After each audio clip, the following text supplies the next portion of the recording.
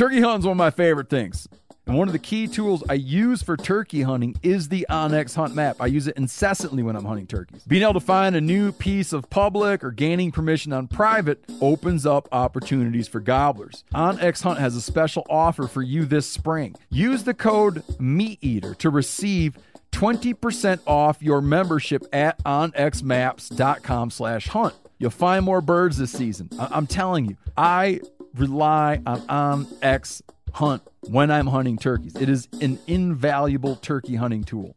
If you're 21 or older, consume nicotine or tobacco, and want to join the Black Buffalo herd, head over to blackbuffalo.com to learn more. You can order nicotine pouches online. They ship directly to most states, or check out their store locator to purchase pouches at thousands of retail locations around the country. Black Buffalo Tobacco Alternative. Bold flavor, full pouches. Warning, this product contains nicotine. Nicotine is an addictive chemical. Black Buffalo products are intended for adults age 21 and older who are consumers of nicotine or tobacco. You never want to find yourself out on the water fishing without your essentials. So it's best to always pack a Columbia PFG Solar Stream Elite hoodie to protect against the sun. Man, I was just in Hawaii and I had my Columbia PFG Solar Stream Elite hoodie with me. And here's the deal. We're in and out of the water all the time, getting in to go spearfishing, getting out, taking the kids to the beach. I'm not going to mess around all day putting sunscreen on, then having to get washed off. I just run a hoodie. Columbia PFG has a lot of great gear. So before you head out on the water, head over to Columbia.com/PFG to shop their performance fishing gear.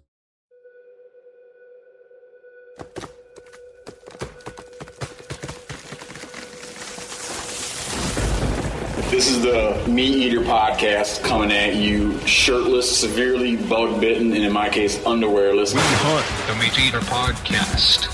You can't predict anything. Presented by First Light. Go farther, stay longer.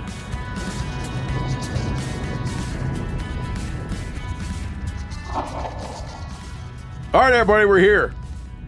Ryan Callahan. This goes out to Yanni's dad. Yanni's dad, Yanni. We are joined by Phil, who's having a little parfait. How is it, Phil?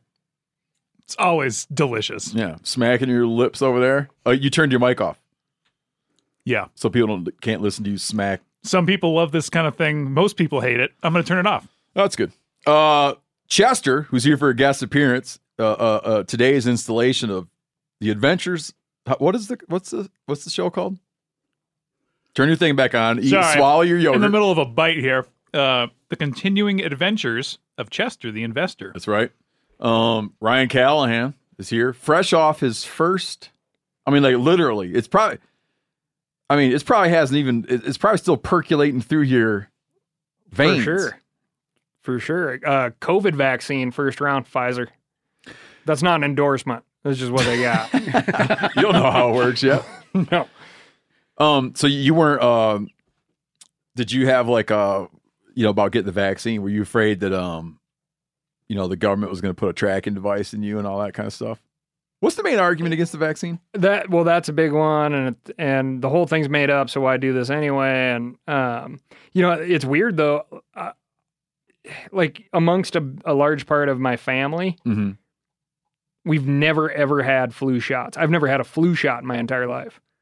But you wouldn't call yourself an anti-vaxxer. No, but I just ran because I don't get the flu. Mm-hmm. Right? I didn't, as far as we know, we've done a bunch of COVID tests. But I guess I haven't had an antibody test, but I didn't get COVID either. So maybe you did. But maybe I did. But did you vacillate on getting the vaccine? There was part of me that was like, self, do you find it odd that you've never had the desire to get a flu shot or felt like it was irresponsible to not get a flu shot, but here you are really chomping at the bit to get a COVID-19 shot? Yeah. I had those thoughts. Yeah, there are notable, there's more incentive to kind of wrap this up if we can than there is to wrap up the flu. I don't really know why that's true. But it's like, I don't know. Yeah, it's like maybe it's acknowledging a little bit of frailty in yourself. Mm-hmm. Like, oh, I'm tougher than the flu. Yeah. Didn't get COVID, but I don't know. But yeah, I'd had some like, Like, well, don't feel sick. Maybe I just have the good stuff already, so I mess with it. Were they friendly to you down there? Very friendly, very thankful. Did you have to take your shirt off? Nope. I just gave her a little shoulder, a little taste of the shoulder. Hon, they were acting like you were doing them a good turn? Yes, very much so. Huh. We're just so happy that you came in. Like giving blood or something. Yeah, what shoulder would you like? I'm like, hey, my left shoulder's closer to you. How about that one? Oh, I'll get up and move. I'll get up and move if you want it in the right shoulder. Do you want Bugs Bunny or camo Band-Aid? I want Bugs Bunny. So there's enough camo in my life, ma'am. And then how do you go about, I'm going to introduce you in a second, Eric. We're joined by podcast alum, Eric Crawford, who's wearing a new hat. I don't mean that literally. I mean figuratively wearing a new hat. But how do you know when it's time to go in for your other one? They right now they're really encouraging you to pre-schedule your second shot, but they're doing it in blocks. So it's like the block that I'm a part of right now that got signed up and got vaccine slots for today will all be getting their second shot April 21st. But we're all on the road April 21st. But I had a long talk with my consigliere, Phil, podcast producer. Over there with the yogurt. Yep. Yogurt guy. I mean, look at him, right? He's working on his gut health. Uh-huh. He's already got a round of vaccine in him. Oh. He's a pretty reliable source. So, he was saying, just get it and figure out the second one. Could be a week early, week late, but. Got it. Yeah. So that's my program. Got it. Yep. Eric Crawford. When was the last time you were on the show? You were a game warden back then. I was. Gosh, was it 2015? Could that be? When the heck was it? It was a long time ago. God, we were just young pups back then. Some of us, yep. What are you doing nowadays with yourself? Today, I work for Trout Unlimited. As North Idaho Field Coordinator is what my official title is. Did you know all along that you're like, man, someday when I'm not a game warden, I'm going to work for Trout Unlimited? I didn't know that. No. It was just kind of a right, set of circumstances.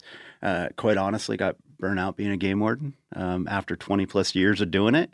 But bad 20 plus years, don't it? I mean, 20 plus years with the same agency, right? Oh, yeah. Don't they kind of like look out for you after that? Like there's some retirement stuff and all that? Oh, yeah. Like, yeah. Okay. Yeah. Straight up. Yeah. Got a pension and everything. Yeah. But I feel like are you older than me or younger than me? No, I think we're the same age. How old are you? 48. 48. Okay, you're one. That's not really fair. You're 1 year older than me. Now you're like, you can tell people you're retired. Well, yeah, I still work though. Oh, that's a good point. Yeah. So I don't draw on my retirement with the state, but yeah, it was just a good transition from doing, conservation law enforcement and conservation for that matter to now focusing on salmon and steelhead and cold water species throughout the state of Idaho. Were you torn about retiring? I wasn't at all. I will say this. There was a day as I drove to the office that I worked out of in Lewiston that it really hit me that I was losing my identity, if that makes sense. Like, hey, I was a game warden for 20 years. Like, that's what everybody... You're not packing a pistol on your hip and... Yeah, no, not wearing body armor to work or wearing a sidearm. Yeah. No, but it was just like, hey, that's who I am. That's who I identify with. And then one day it was gone. Are your neighbors a lot more forthcoming with you now about like what they've been up to? I have one neighbor that I think he's even more apprehensive now because then he doesn't know what I'm up to, and like he's an avid hunter. He used to know what not to tell you. Now he's like, I don't even know anymore. Well, and I even know Cal's aware of this, but last weekend it was, there was 3 moose in my yard, and dead? So no, alive, yeah, okay. Eating my shrubs. So I called the damn game department, told them to get their moose out of the yard. Like literally called my old neighboring officer. I was like, hey, these moose are back. What are you doing? Yeah. But that same neighbor had just evidently just been bitching like crazy about him, like eating his apple trees, and he's happy to see him gone. Gotcha. Yeah. Are you admiring that bowl right there? I am. That thing is... It's hard to talk about beautiful. It because people can't see it, but it's gorgeous. That's called a Bucky bowl. It is amazing. The inside of it literally looks like polished stone rather than wood. It's unbelievable. It's a birch burl. that Buck Bowden, who's also a podcast alum, Buck Bowden goes out and hunts him down out in the woods out in Alaska. Obviously chainsaws off the burl and then takes an angle grinder with this little wood fitting on it and cuts away everything that doesn't look like a bowl. So how many hours of effort goes into that? He says that takes him about 10 man hours. That's it. I thought it'd be way more than Yeah, that. so did I. It's gorgeous. It's Feel how beautiful. thin the walls are in that thing. It's beautiful. It is. Reason I bring this up is we're gonna make one of these Bucky bowls. It'll be a while, so stay tuned. But we're gonna have a way to make one of these Bucky bowls available, and we're gonna raise some conservation money by having a auction house of oddities. So what you're saying is I should start saving my money so I can saving bid your on money it. now, because that big ass bowl, you could pretty much Chester could damn near take a bath in that thing. That bowl is gonna Buck's got one that looks just like it that he's sending it to us that we're gonna make available through an auction house of oddities. Lots of pictures of those things. 10 hours is all. I bet you if you wanted to do it. Well, in fact, one of our camera guys took from Buck's collection. Did you ever ask Lauren or hear from Lauren? You know Lauren. How long it took him to do it? He did it. He did it. I don't know how long it took him, though. But he was asking me a bunch of questions about it with, like, the angle grinder with the wood bits and stuff. Yeah, because you're a little bit crafty with wood, Chester. Yeah, it used to be. Yeah. Well, you mean used to be like a month ago? Wait, he hung it up. He retired. Took Yeah, his but he can retirement still- and hung it up. He can still Retired, be crafty but with wood, though. Retired, but I still work. Yeah, you can still be crafty with wood. I mean, come on, it's not hard to be crafty with wood. What was I talking about? Oh yeah, so we're gonna have Phil hit the Chester and the Investor soundtrack.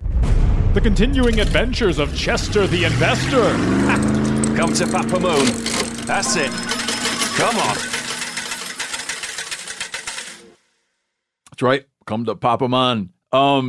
What's going on lately? Chester's been getting so much feedback about his Bitcoin operation Yeah, a lot of people writing in, which I was surprised. with advice. Yep, advice. Here's one. It's not quite advice. we know what you're talking about. I started my Coinbase account back when Bitcoin was like 10K. They gifted me $10 free of Bitcoin. That money has now grown to $38.01. If it keeps growing, I'll be able to buy those new sweet First Light pants, all without ever putting in my own money. Suck on that, Chester. Austin, out of Arizona. How is the investment sitting right now? It's kind of like just been stagnant since the last time we talked about it. Really? Yeah, it hasn't. I mean, it's gone up and down, but not huge swings. Are you feel like regretting you're- it? Oh, sorry. Oh, yeah. Do you guys feel like your conversation has kind of stagnated the marketplace a little? Like introduce some investor uncertainty? Oh, that might be. We might be tanking, Influencing it. influencing the market. You might be doing insider trading. GameStop. He's doing insider Yeah. trading because he knows when we're going to talk about it. Are you Well, regretting your does- investment? Do you wish you put it into real estate? No, I still made money on it, and it's haven't lost any money. It's just Plus, it's sitting hard to there. put a few $1,000 into real estate. Oh yeah, Yeah, like I need a very small piece of land. yeah. I mean, to be clear, I don't have a ton of money in Bitcoin. Just trying to get a Just trying to get a walleye just boat. trying to get a walleye boat. Someone wrote in this. This is some feedback that I got. I don't know if you got it. This guy hates Bitcoin. Okay, he doesn't like it. He doesn't like Bitcoin. Because of this. There's no social, tangible utility or value to it. He goes on to say that, that's all subjective, right? What's not subjective is this. Uses insane amounts of real energy. Okay. The University of Cambridge suggests the Bitcoin network uses more than 121 terawatt hours of electricity annually. Now, are you familiar with this, Chester? There's about 108 countries in this world. Yeah, Okay.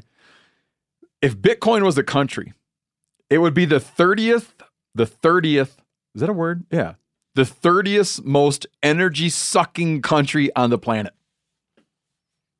That's how much electricity those suckers are using. The cost doesn't end there. Okay, Go on, Cal. Familiar with there's a Bitcoin mining operation in Milltown, Montana, right there. Like on the mill property when they shut the mill down, and they seek out places to mine Bitcoin that have a relatively low temperature because they got to cool all the computers. All the computers, but the facility also creates like an audible hum, and you can hear that hum for miles. Really? Like once you it's that thing. Like once you become familiar with it, you can hear it for a long, long way. Yeah. And then eventually you're so familiar with it, you can't hear it anymore. But right in Milltown. Yeah, it's gone now. For this could have been part of the reason, but there were studies coming out suggesting that this audible hum could make people tone deaf to that pitch, and then also was having all sorts of effects on like bats and birds and stuff like that. Jeez, Chester. Yeah. What have you dirty got? Money. Well, dirty money. Chester, I view it like this. This is all so he can get a walleye boat. It's like Chester is holding the walleye boat industry hostage. He's basically saying you could end this global environmental catastrophe just by giving me a walleye boat. Bats, birds, He'll pull global like warming. he's like, I'm into it for the boat. If I get a boat, I pull out. If not, I'm in. Killing bats, killing birds. And may your children go tone deaf. However, there's some pretty interesting stuff going on by, these mining operations using excess energy from fossil fuel mining, like oil rigs. I know you like to say this, but I don't really know what this means. It means, can you tell people what mining means? Because they're thinking you're digging a hole. Basically, you are mining metaphorically. Mining is solving a long math problem, and once they solve it, it's digital. It comes up with basically a number that cannot be replicated. It's really difficult to replicate that number because you'd have to go through the exact same steps. These mining operations that have to do to come up with that end number. And that end number is a Bitcoin. And so the mining is just computations, very complex computations with computers that require lots of energy. Yep. And make our children not be able to hear certain sounds. Possibly. Okay. But I don't know. Chester doesn't have kids. I don't know. That's why he's so unconcerned with this. No, I'm concerned. But there's like most of Bitcoin is mined in China. Mm-hmm. And a lot of it is coming. They're setting up these operations in dams and stuff where there is excess energy. So like where in like low population areas where these hydroelectric dams are creating too much energy, they got nowhere to put it. So essentially it would just be they're taking this excess to mine Bitcoin. Also in the United States, oil rigs, you see them all over, produces natural gas. They burn it off. off. You see flares. Yep. So they're basically tapping in to these flares and trying their best to use excess energy, which that energy would be going to nobody. It wouldn't, they're not using it. They're just burning it off. How much do you believe that, Cal? On a scale of 1 to 10. Oh, yeah. I believe it like 6. You lose energy when you move energy. That's part of the deal. So I can see that making sense. Think about this. The U.S. dollar is backed by the U.S. government. Uncle Sam, which I'm not hating on the U.S. dollar. I'm just trying to, we need the U.S. dollar. But it is backed by the U.S. government, which is essentially backed by the military. And think about how much gasoline the military uses every day to protect our dollar. Jeez, Chester's going deep now. I can't even retort. I'm going to have to come back for the next time we do this segment and think of a retort. Well, and it's all for a walleye boat. That's the most striking You know thing what? here. Think about it like this. Imagine if the military would just give Chester a walleye boat. They wouldn't even feel it. Their budgets. Fell off a train somewhere. And they'd win him back over to the U.S. dollar, and he'd be back a fan of the U.S. dollar. They'd get that customer back, and he wouldn't be putting his money in some crypto terrorism deal. Chester. So let me tell you here's another possible retort, Chester, for you, not for me, but for you would be that if you didn't buy it, someone else would buy it. Yeah, I mean, like you getting out of this walleye boat business isn't going to make or break Bitcoin. absolutely not. Yeah. What's your timeline like? At what point would you be frustrated if you didn't have your walleye boat? Couple months. Oh, you want he wants that boat because you know what? Cal His and I buddy gotta go Seth. walleye fishing. Well, his buddy Seth just went out and bought a boat the old-fashioned way. Mm-hmm. You just work and That military money. you just work and take your money and buy a boat. Now he's out pounding walleyes, and Chester's just sitting around hitting refresh on his Bitcoin account. I went with him. Oh, you got a taste of the good life, did you? I got a taste, and that was all I needed. Yeah, you got to pace yourself, though. You don't want to make the wrong purchase. That's true. And right now, it's really hard to find. As a boat. guy that has done that myself. Well, what Chester's thinking about doing, in all honesty, Chester's thinking about selling his drift boat. Oh, yeah.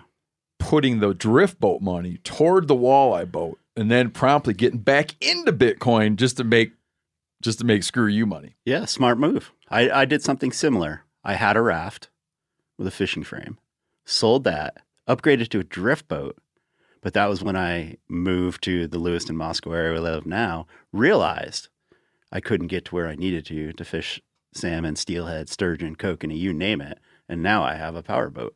What happened to the other you go. boats? Sold them. So you just upped and upped. Upgraded. What's that drift boat worth?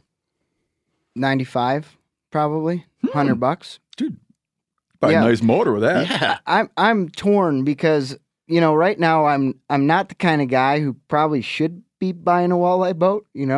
Just Yeah, but you're going to earn it like this way that doesn't have any impact because this is money you found in a drawer. True. Well, I didn't find it. You were storing it in a drawer. I worked for it. We were just talking boats are a hot topic because there are no boats on the market right now. Like it is a seller's market, you could say, right? Low is. inventory, lots of demand. Now's the time to get top dollar for that drift boat. And I have a raft you can borrow anytime you want. Thanks, Cal. Yeah, it's nice. Everybody wins. With a brotherly condition. Cal gets invited on every walleye trip. Oh, I suppose. I'll invite him. Oh, every I time already can. decided. I told him if he needs to drive to Wisconsin and get a sweet walleye boat, he can take my truck. Ooh. Because That's the commitment. one factor he's not talking about is if he ends up with a big lake walleye boat, he also needs a vehicle to tow that boat. Yeah. And then later, years from now, you'd be like, how'd you get that boat out here from Wisconsin? Oh, that's right. You took my truck. That's right. Whew, a lot of wear and tear. That was a lot of wear and tear on my truck. Can we ask you a question? Can you put your former game warden hat on? And I want to run a question by you. This is a hard question to ask. I just, in fairness to the audience, I teed it up. Yeah. I asked if it was okay to ask it. Yeah. Our governor here in Montana, there's been some articles written with what I have found to be a decidedly misleading collection of headlines about the governor sort of like illegally kills a Yellowstone wolf. So I can't remember the exact headline. It was such that I thought when I saw the headline, I thought, man, it's so ungovernor-like to go into Yellowstone National Park and shoot a wolf. That's what I thought reading the headline. I was like, this is a big deal, And I read the article, and on like the third or fourth paragraph of the article, I get to what what happened. Actually transpired. So, not to make an apology for it, but it was funny that in searching for a headline, people that wanted to make it something like you put down like dead, killed, Yellowstone wolf. It's like it's going to be sticky, right? What did happen was if you go online here, and you're from Idaho, but you go online in this state and buy a trapping permit. There's a season to trap wolves.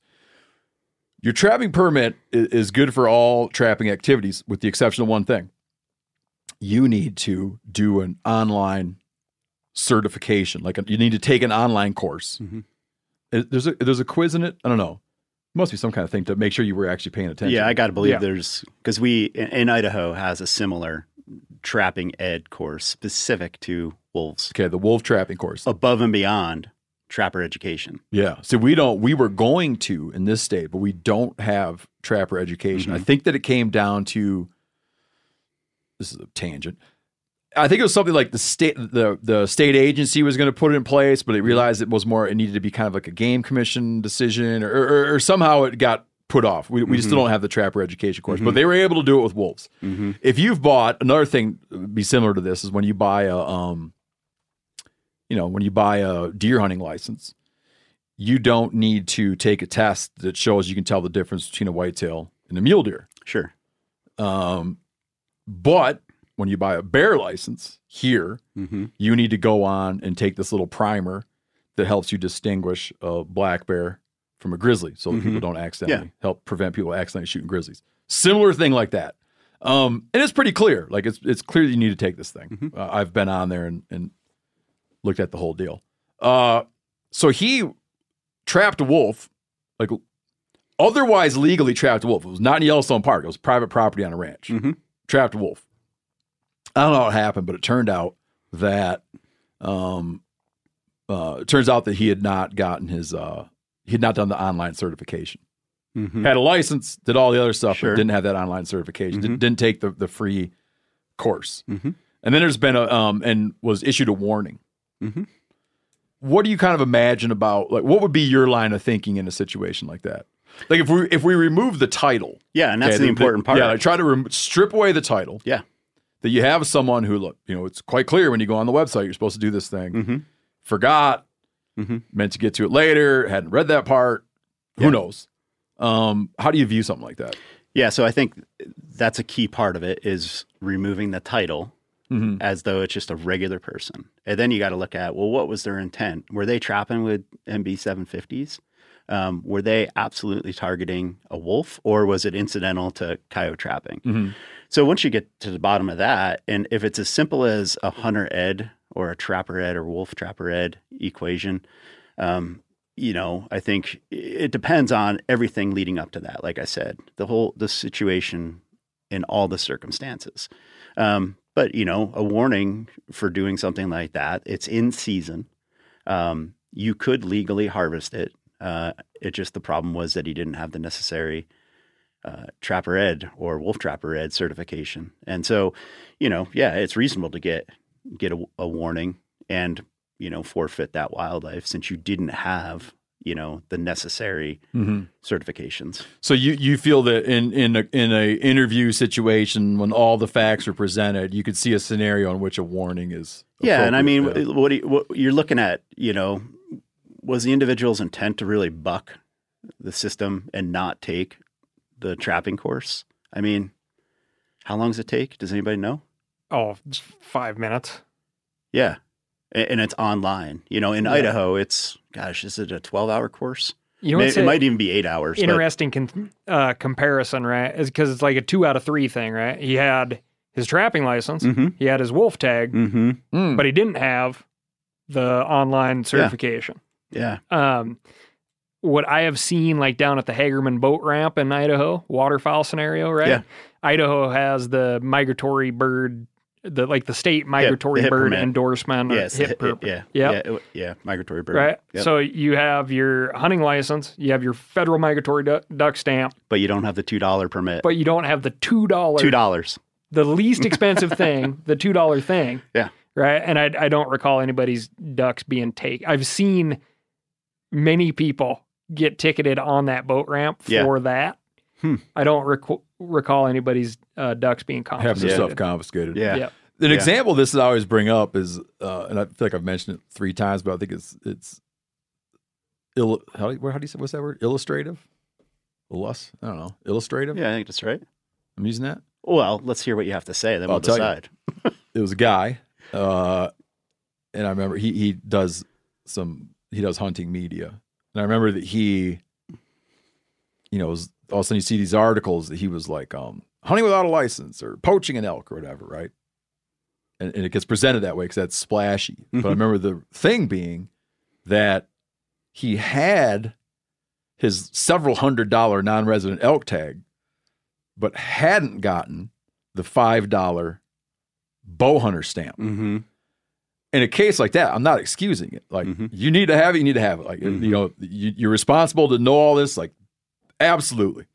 But you look when you look at the intent thing, I can't picture someone being like, and I know how to save $5. Yeah. And that's not. Like, it has to be another explanation besides someone, you look for another explanation besides someone just pulling a fast one. Yeah. And you would see that, that's a really good example because in Idaho, and Cal, you're probably familiar with this, is that you now need archery ed to get your archery permit, your validation. And so it could be a system now where people are in that age class that they would have to take archery education to get that permit that they don't want to take. They don't want to waste the time to take however many hours archery ed is. Gotcha. So, you just got to look at all the circumstances. To find a lesson here, I would point out, I'm finding a lesson. Imagine the embarrassment and distraction that one goes through in a situation like this. It's really just pays. It really pays to, when you're engaging in a new activity, when time's gone by and the rules might have changed on you, it pays to, I'll put it this way. I sometimes, when we're going to a new state, I'm learning to have it be a practice to lay out to someone like, here's the things I have.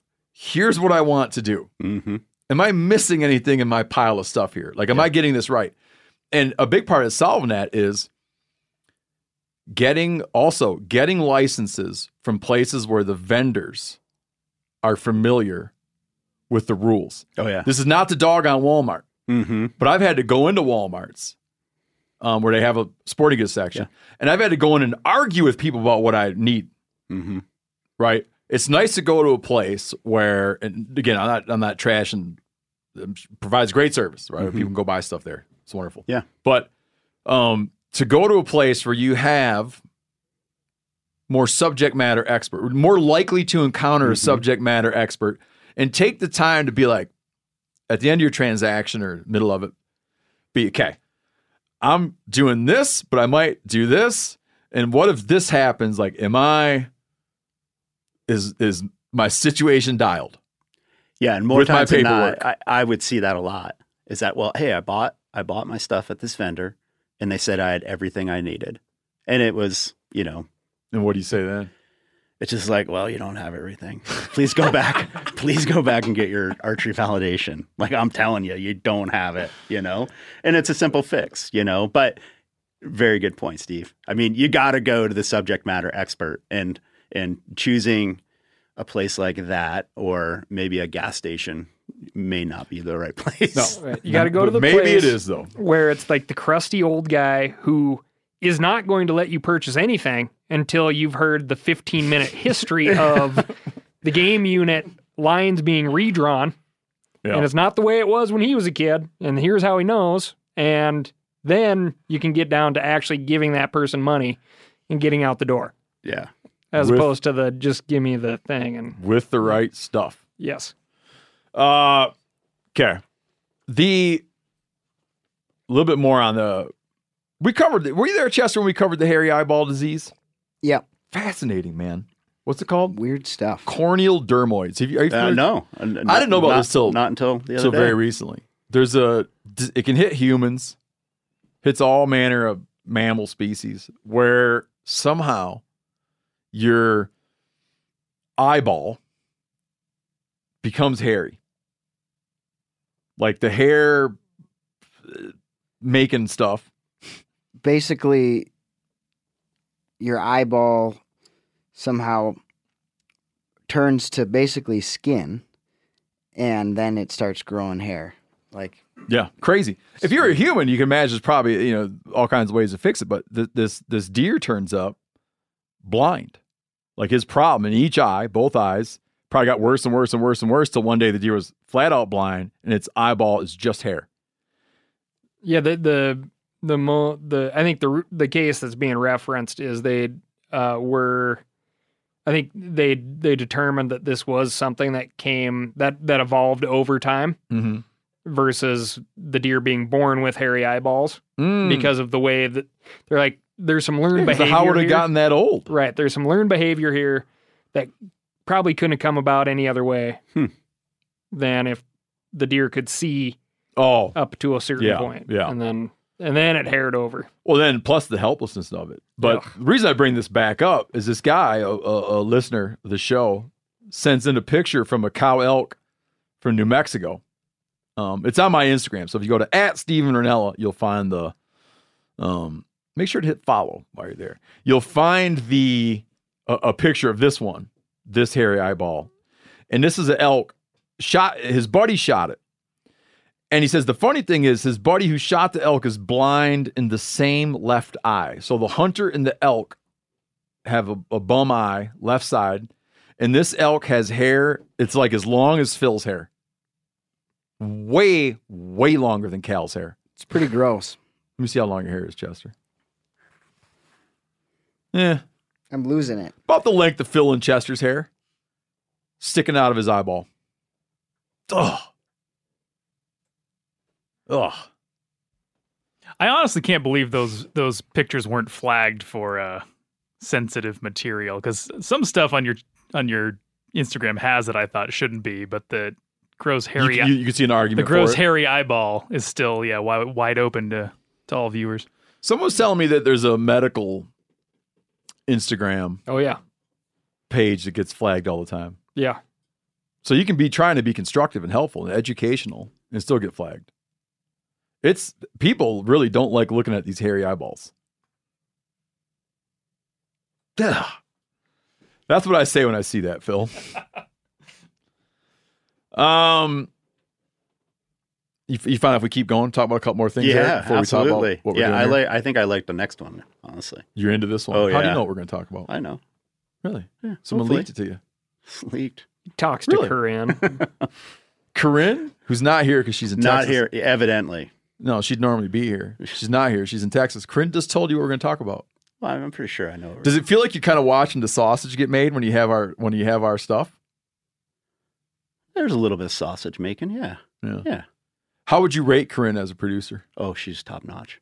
Yeah. I really, I gave her kudos the other day for that Preston Pittman piece. Mm-hmm. Yeah, that was fantastic. No, she does. Yeah, it's spring, but he's always, I always admired him when I was younger. Oh, okay. Oh, cool. Yeah, love, as a young turkey hunter, and he was, it back then. Been shot twice. Can't argue with that. Oh boy.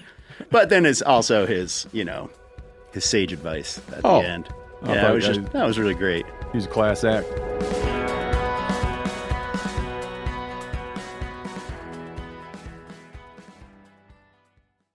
Man, between streaming services, fitness apps, and delivery services, it's never ending. I'm talking about the subscriptions, the monthly dings on your credit card.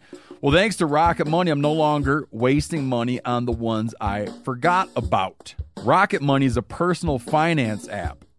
It goes in and finds and cancels your unwanted subscriptions. Meaning, let's say there's like a show that comes out and you want to watch it and you wind up doing like this free trial and you forget about it. And then 2 years later, you realize you're paying those hosers $12 a month for something you don't use. It finds that stuff, cancels it, and helps lower your bills so you can grow your savings instead. Rocket Money has over 5 million users and has saved a total of $500 million in canceled subscriptions, saving members up to $740 a year when using all of the app's features. With Rocket Money, I have full control over my subscriptions and a clear view of my expenses.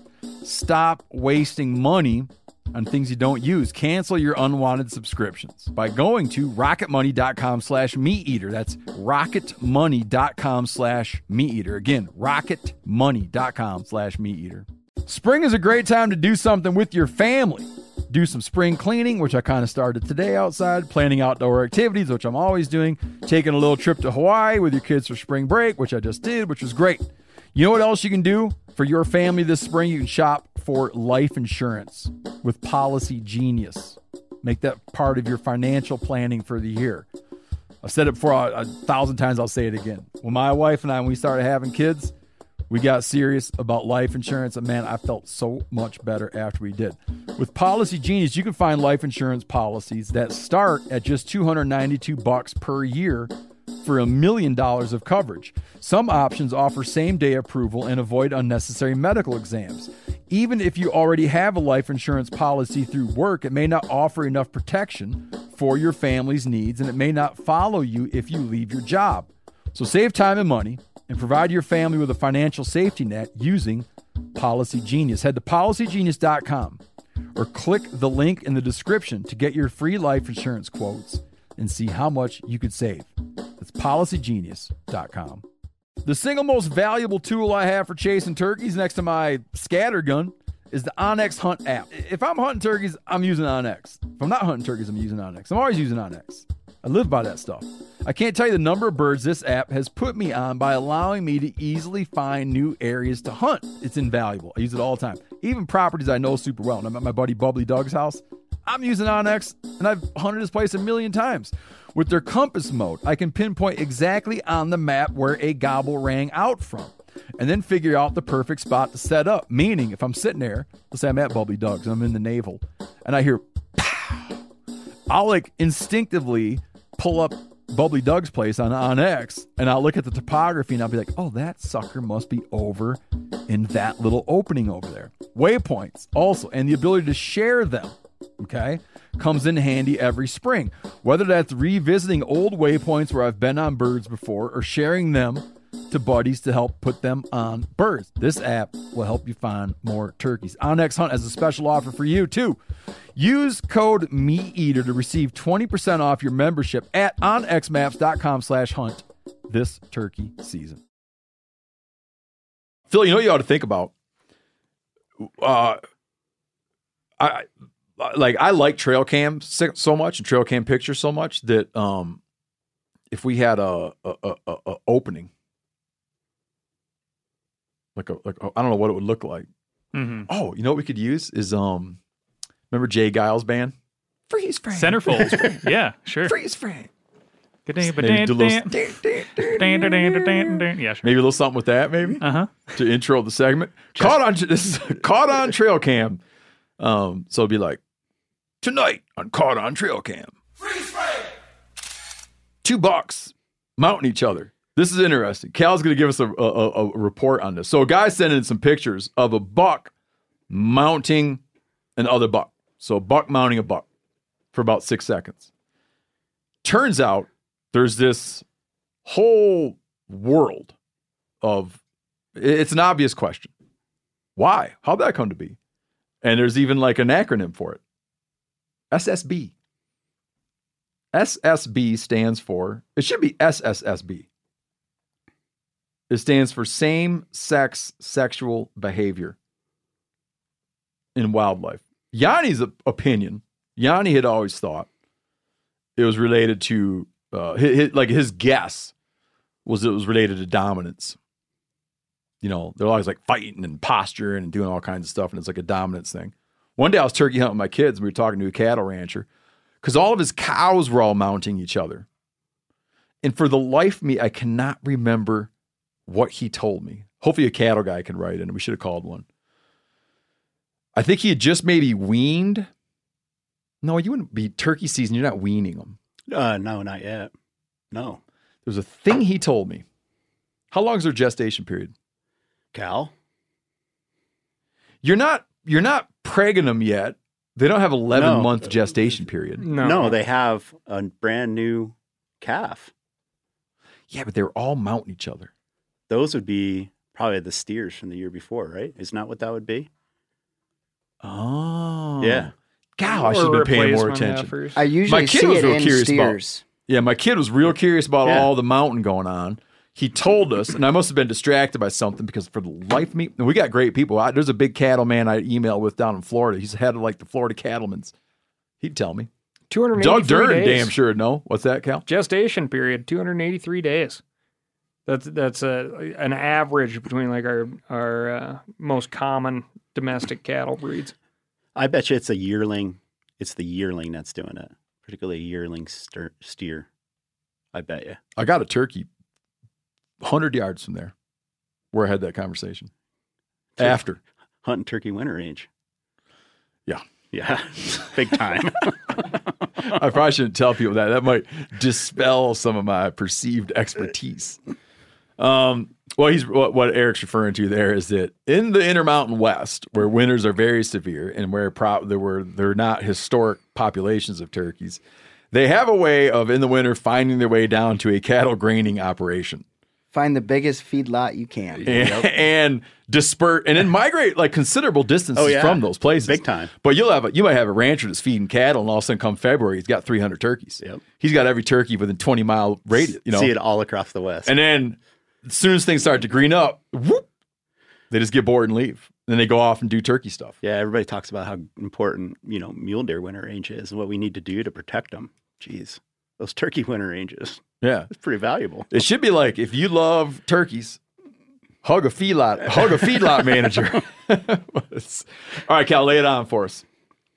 Well, I think it's interesting that this topic also popped up, right? Because Corinne and I were talking about Preston, and he was talking about that's right the homosexual turkey. Mm-hmm. He's like, there's two things that the turkey's either homosexual or the turkey's like been shot out before or something like to account for why I would have no interest in the calls of a hen in coming in. Yeah, and there was a discussion that followed of like, is that correct or is that just like an off the cuff type of this is my reasoning and there's no reason for it. It's a good observation from a woodsman, right? Trying to find an excuse for a long beard not coming in, right? Yeah. Exactly, right. But I was like, well, homosexual behavior in a huge variety of animals is very well documented stuff. I mean, it is a plausible, and it is a peer reviewed possibility, you could say, right? People have written papers on this. And then you can go even further, and there is the sexual, what's the sexual gynandromorphism? Sexual dimorphism? Not dimorphism. Oh. That's just difference in size. Oh, yeah, there it is. Bilateral gynandromorphs or half-siders. And I did enough digging around on this. Fascinating, man. Super fascinating. But it's odd that it's the most apparent in birds. And you can have a true 50-50 split and a... down the middle. Down the middle. And there's a guy in Pennsylvania who got a couple of good pictures of a bilateral gynandromorph, a cardinal in Pennsylvania, which is, a split directly down the middle, red male resembling cardinal on one side, female resembling cardinal on the opposite side. And this is documented enough to where he didn't turn the bird, didn't kill the bird in and dissect it, but science would say that this bird has both ovaries and testes. That's incredible. Yeah. Yep. Oh, there's the word. Bilateral gynandromorphs. Half-siders. Yeah. That's really something, man. Yeah, I thought so. But one of the reasons people struggle with this, with like same-sex behavior in animals, is because you want to look and be like, well, everything they do must, right? Has to be reproduction. Has to be reproduction. Or else it doesn't make any sense. Right. But so if that's the case, then you have two male deer attempting to mount one another. There's no point. So they're not reproducing. So you're like, well, that shouldn't happen. Right. That's not reproduction. Yeah, and then you can go way down the rabbit hole, and there's all sorts of papers of all sorts of animals performing sexual acts that do not relate to reproduction. Worms, from worms to giraffes, including dolphins, lions, bisons, walrus, many birds. Yeah, there's a paper out of Japan, those cool looking snow monkeys that. Mm-hmm. I don't think those monkeys are cool looking. Oh, you don't think so? They sit in the hot springs? It's the stuff of nightmares, man. Ice-coated monkey, icy monkey in a hot spring is too much for me. Well, an icy hot spring monkey is a lot for me to handle. There is a paper out there that has, as all papers do, started with an observation, led to a question of, is this a one-time thing or does this happen all the time? But those monkeys hop on top of the deer that come down to the hot springs and eat the salt, right? Yeah. And maybe we did cover it on the Meat Eater podcast. Yeah, a female monkey would hop on a deer. Yep. And ride the deer. Yep. Until it found some sexual release. Yeah. And then, head back to the hot spring. Yeah. Incredible. Yeah, which might be something similar you've seen in your time in law enforcement around hot springs in Idaho. A lot of geothermal over there. There is. What's more remarkable than that the monkey does it is that the deer tolerates it. Yeah. That the deer's like, Does it? Teach their own. Do they tolerate it or do they run? They seem to. Yeah. Yeah. I forgot about that story. Did you cover that on Cal's Week in Review? I think so. It's hard. 100 episodes. Yeah, who the hell knows what you covered? We just finished 100 episodes. Phil's nodding. Yeah. That's right. We've been kind of off our regularly scheduled programming for 99 and 100, but we're going to get back to the hard news cycle here on 101. How do you get? I want to talk about this explanation for what's the acronym? SSB. Same-sex behavior. Same-sex sexual behavior. One explanation, or I shouldn't say it's an explanation, but like a thing to think about, is that you have to imagine like life in all of its forms. Mm-hmm.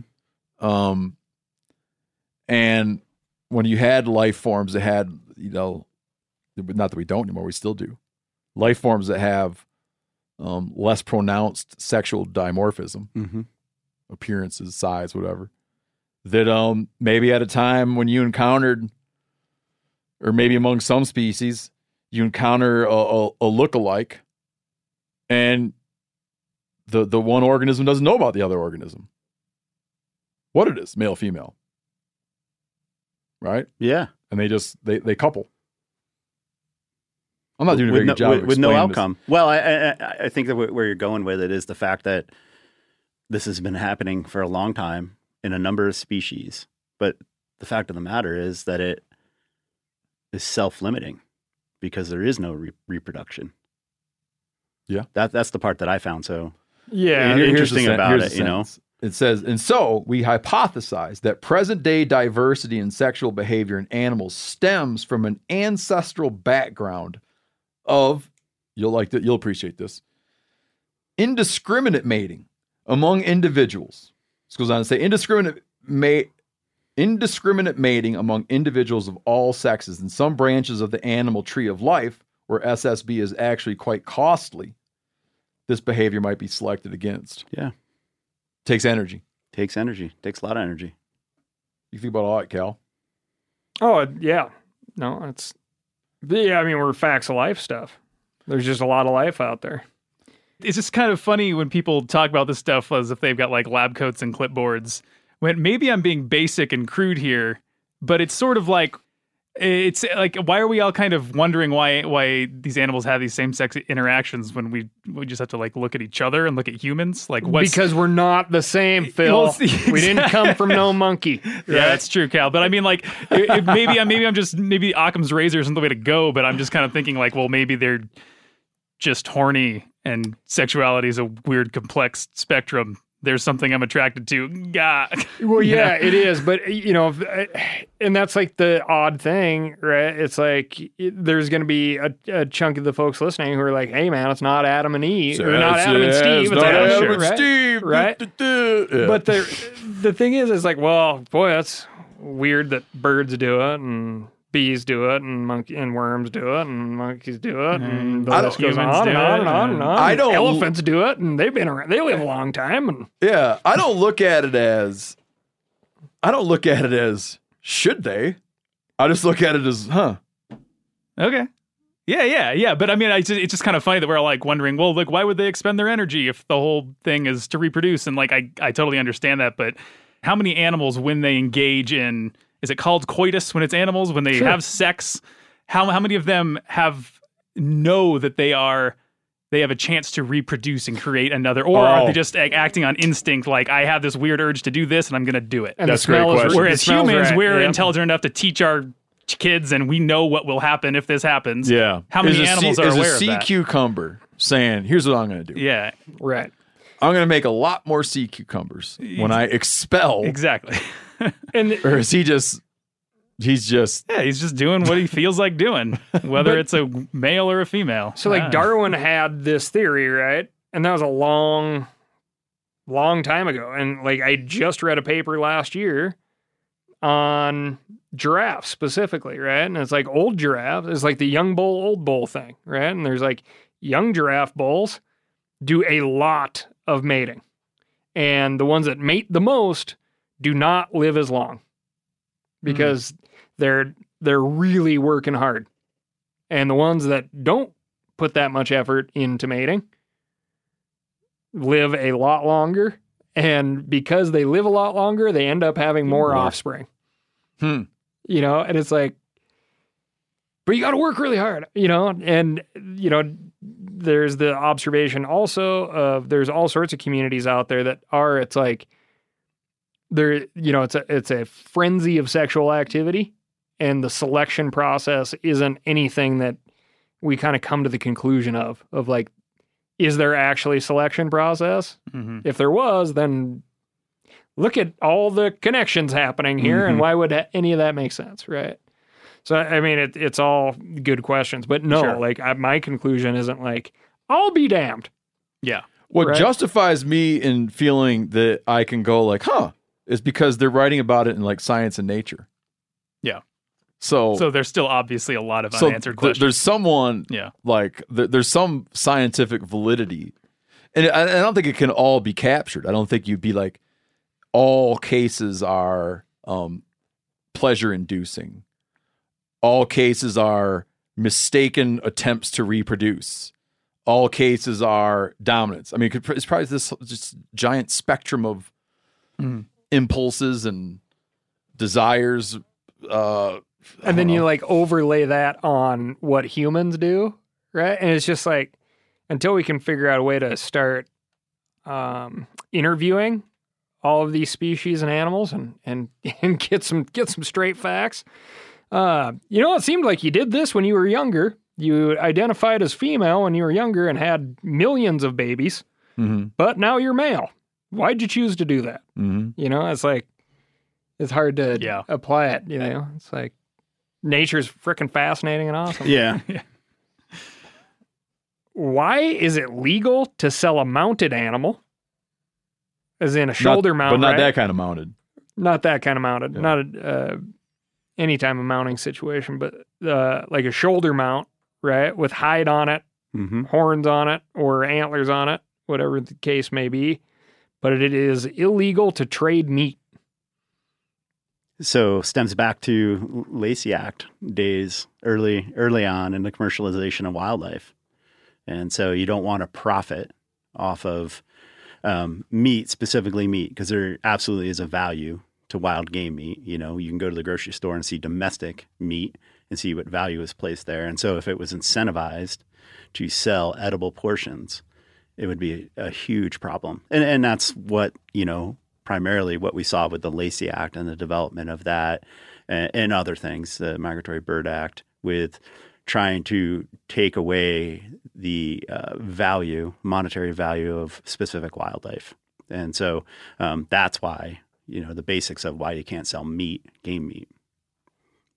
But you can sell hides, taxidermy. capes, right? Yeah. But a lot of times you can't sell, of some things in some circumstances, you can't sell raw hides. Yeah. Oh, really? You know, Yeah. sometimes it has Process to it be a to a processed degree. hide. Oh. Yeah, like the only outlet, at least in Idaho, and I'm sure this is consistent across the United States, is you can only sell a green hide, what Steve's talking about. So his marten hides or his beaver hides that are green, haven't been tanned. The only person you could sell that to is a fur buyer that is permitted and licensed. You can't just go out and sell them on the street green. Okay. What was I going to add to that? Oh, that you can capes. You know, you can make good. I've sold capes off things. Deer, elk. I sold a cape one time for $1,000. Oh. I was standing right next to a friend who sold a cape one time for $600. Or if you have a taxidermist who has a client, let's say a guy shoots a big deer, but hits it through the neck, and he's going to put all this money into a mount, but the neck's no good. So they want the cape, the neck hide off another deer to put the antlers on, so it looks normal. Those can be quite valuable. You can strip that thing right off and sell it. Yeah. And here I thought I was doing good with a $40 whitetail cape that I'd sell. Well, these weren't whitetails. Yeah. No, but I bet, I'm sure some to the right person. But it's just interesting, right? It does leave like, well, how can I sell you that? But I can't sell you some neck meat too? Yeah. Nope, you can't. Yeah. And I once sold the full cape of a whitetail buck, a big-bodied whitetail buck, to a taxidermist in trade for him tanning my bear hide. Gotcha. So which you were bartering? Yeah, a little barter. You were bartering, but you weren't trading neck meat. No neck meat. So you can see how, without knowing the full story, you can see how people would look at that and be like, that makes zero sense. Absolutely. Yeah. Yeah, and it's just about creating a commercial,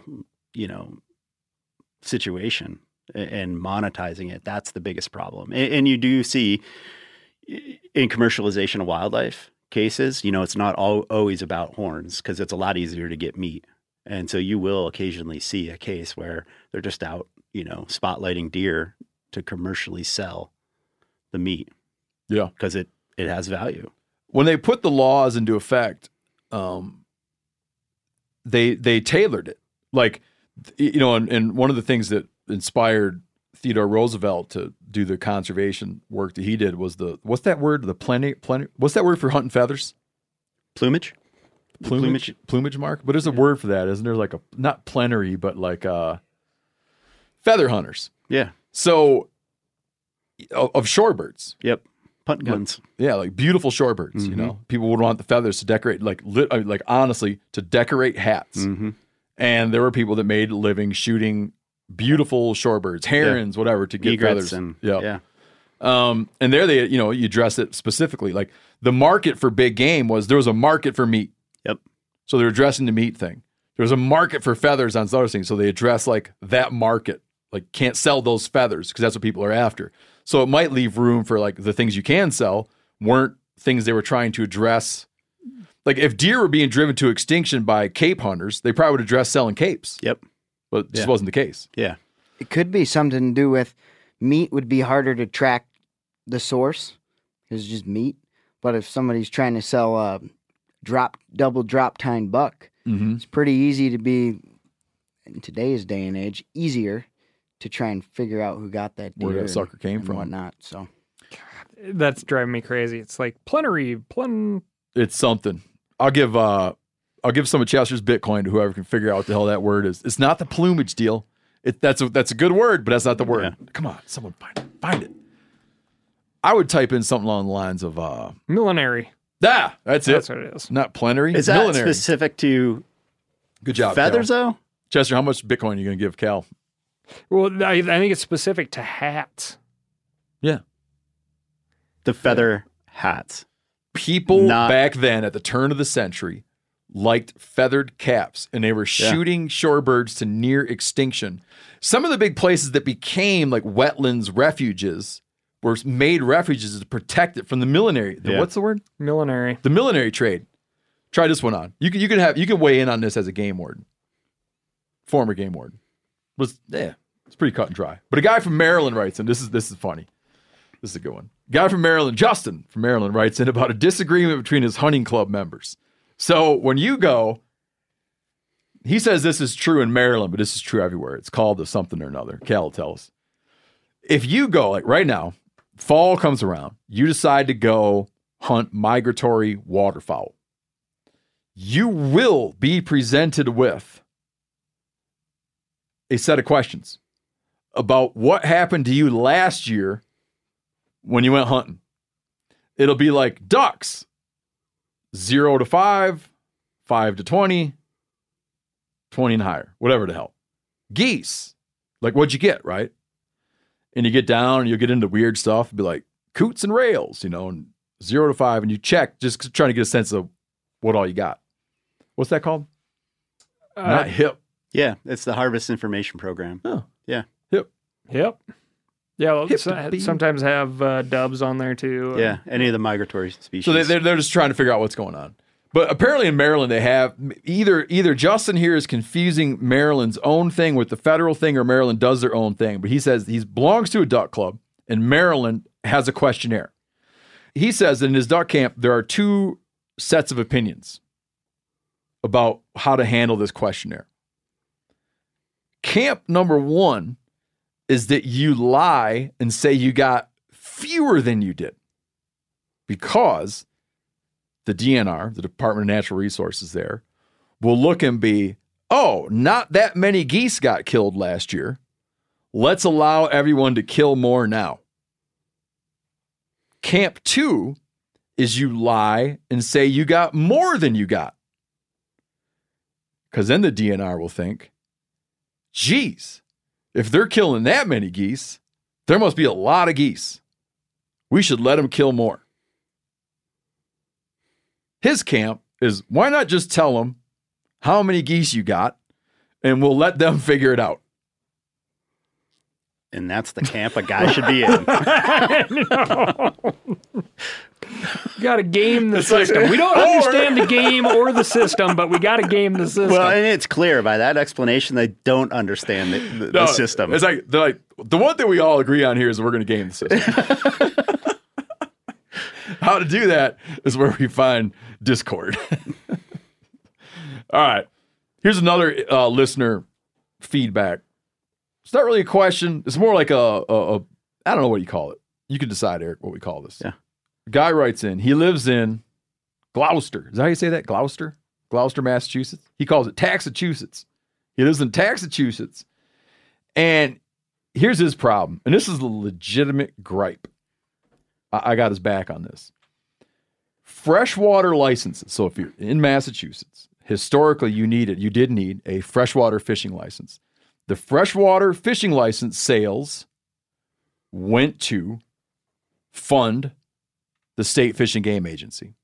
And as we've covered a million times, and I'll say it one more time, your state fish and game agencies get their revenue to do all the things they do, ranging from access, enhancement, to law enforcement, to disease research, to all the things that go into wildlife, making sure we have wildlife, making sure we can access wildlife, like all that stuff gets funded by and large through excise taxes and license revenues. So the people that buy hunting and fishing licenses, whether they're aware of this or even care about this or not, that's what your license money does. But Massachusetts recently introduced a saltwater license. Okay, so this is true of a lot of coastal states. A lot of coastal states, they have different freshwater license, saltwater license. They introduced a saltwater license, and I can't believe we didn't hear about this before. The saltwater license money goes into the general fund. And let me back up and say the general state fund. I'll back up and say this. When a state sells hunting and fishing licenses and other permits and stamps and stuff, they're able to take that money and use it for wildlife management. The federal government has the ability to make sure states don't rob that money, because you could picture that some guy would be like, the highway guy in a state is like, well, look at those assholes in fish and game. They got all that money. Let's take it and make a highway. What prevents you from robbing the Fish and Game Agency of their money and using it for non-mission work is then you become ineligible for federal matching dollars that come from excise taxes on sporting goods equipment. So they got some muscle there. They're like, if you steal money from your fishing, if you, the state, steals money from your Fish and Game Agency, we're going to make you regret it by kind of screwing you and not giving you other money that you could have got. So it incentivizes you to leave that money there. But they made a saltwater license, and it just goes into the general slush fund, according to this gentleman. It doesn't go into funding fish and game. And he's basically like, what gives? I don't know. What gives? That sounds stupid to me. You lost. Like, states do this all the time. Like, I see this legislation all the time where it's like, there's a bunch of money over here that we could be using for all sorts of other things. Why don't we get some of that? And I know you just explained it, but that, if I haven't read up on Massachusetts, this particular case in Massachusetts, but yeah, you got to find yourself a state lawmaker that wants to right this situation, because that's a bunch of crap. If your fishing dollars don't go to fishing, they go to something like a school lunch program. You're out there catching lunch. Yeah, and I think it comes down to, not every state has a separate. A lot of states get their funding through general funds, state coffers, through general taxes and everything. So I'd be curious to know how Massachusetts rates with that. Like there could be some complexifying issues there, like how Missouri has that license plate tax that helps fund wildlife. Yeah, or look at Oregon for a pretty good example. Their fish and wildlife enforcement is under the Oregon State Police. So I don't know what percentage they get from Oregon Fish and Wildlife, Oregon Department of Fish and Wildlife. But in comparison, in Idaho where I worked, it was just straight up license dollars. There was no general fund money. And so what you were referring to before was PR and DJ, Pittman Robertson and Dingle Johnson, which are those federal excise taxes. And usually it's at a 3-to-1 for every $1 the state puts forth, it gets $3 matching. Wow. But PR DJ can't be used for law enforcement. Oh. Yeah. You have to use your license revenue for law enforcement. Yep. Okay, I'm going to make a promise to listeners. If this is totally wrong, you won't be hearing this. If it's at least right enough to warrant the discussion we're having, you will hear it. It's fair. Okay. Yeah. Okay. You went to work for Trout Unlimited. I did. You got involved in salmon. Salmon and steelhead. Primary scope of work. Lay it out for me. What is the scope of work? Like your job, when you applied for your job, what was the job description? Yeah, so the job title was North Idaho Field Coordinator. Basically, it was, just in summary, policy work, outreach and engagement work, all associated with salmon and steelhead throughout the Snake River Basin. There's a little bit of my work plan, my annual work plan, that is dedicated to what we refer to as upcountry protections. So part of what the portion of Trout Unlimited that I work for is the Angler Conservation Program.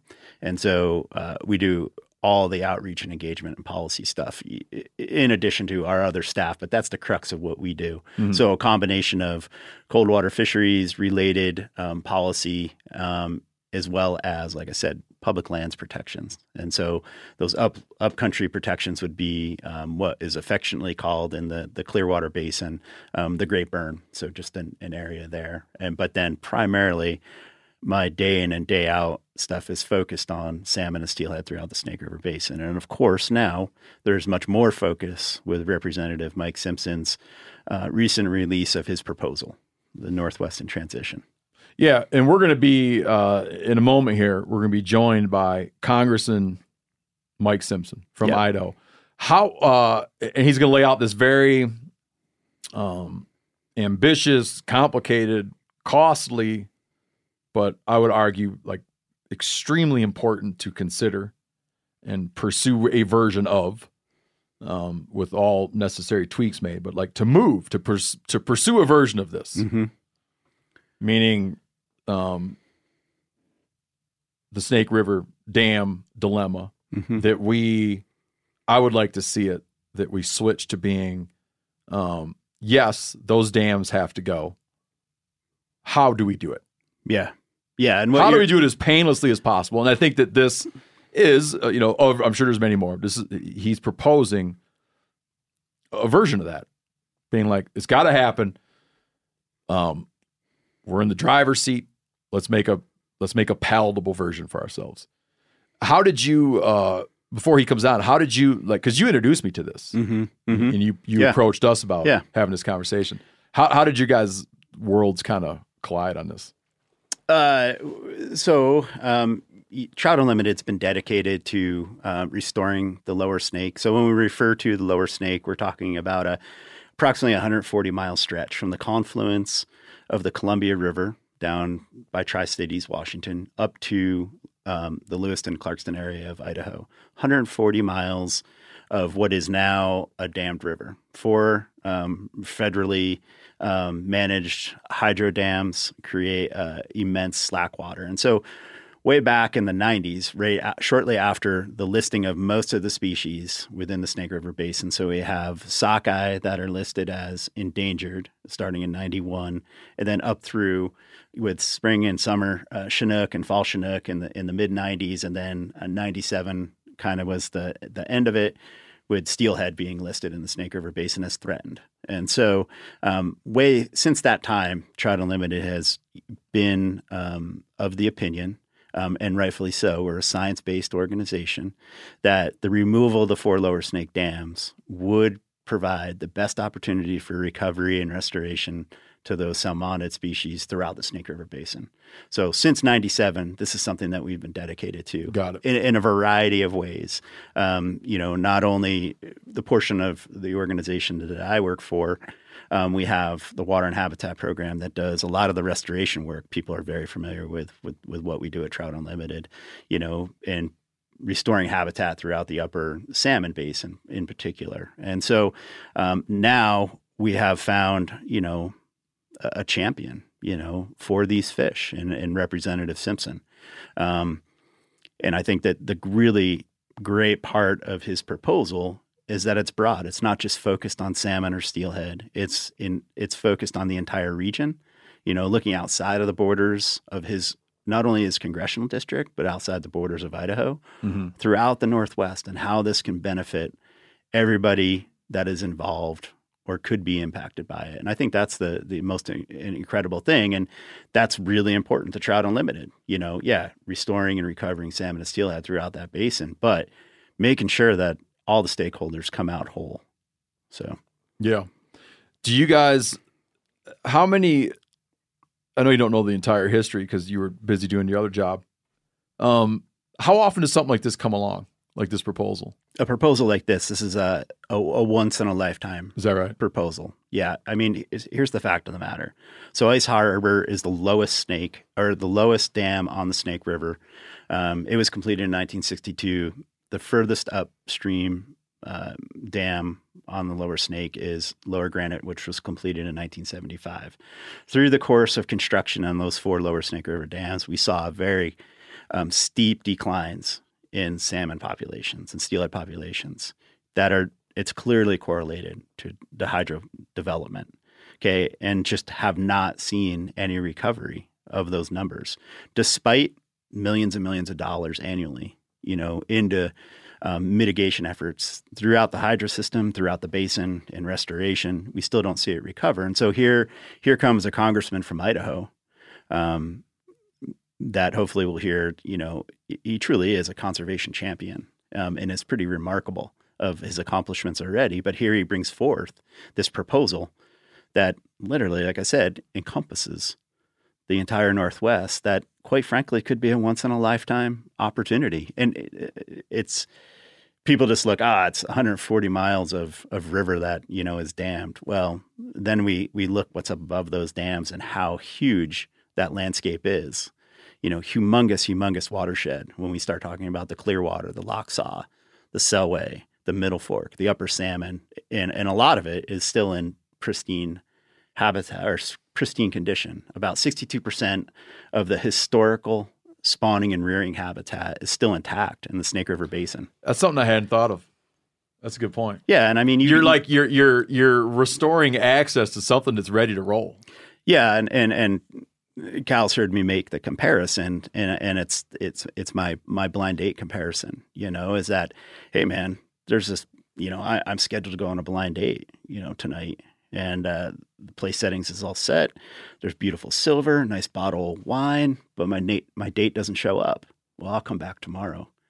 And my date doesn't show up. And the same thing is with the habitat there, and or the table is set. The table is set. It's beautiful. Like, it's going to be a good date tonight, but my partner doesn't show up, and so that's the way you have to look at it, and when you have that much intact habitat, it is beyond reproach to not give it those fish the opportunity to really maximize it.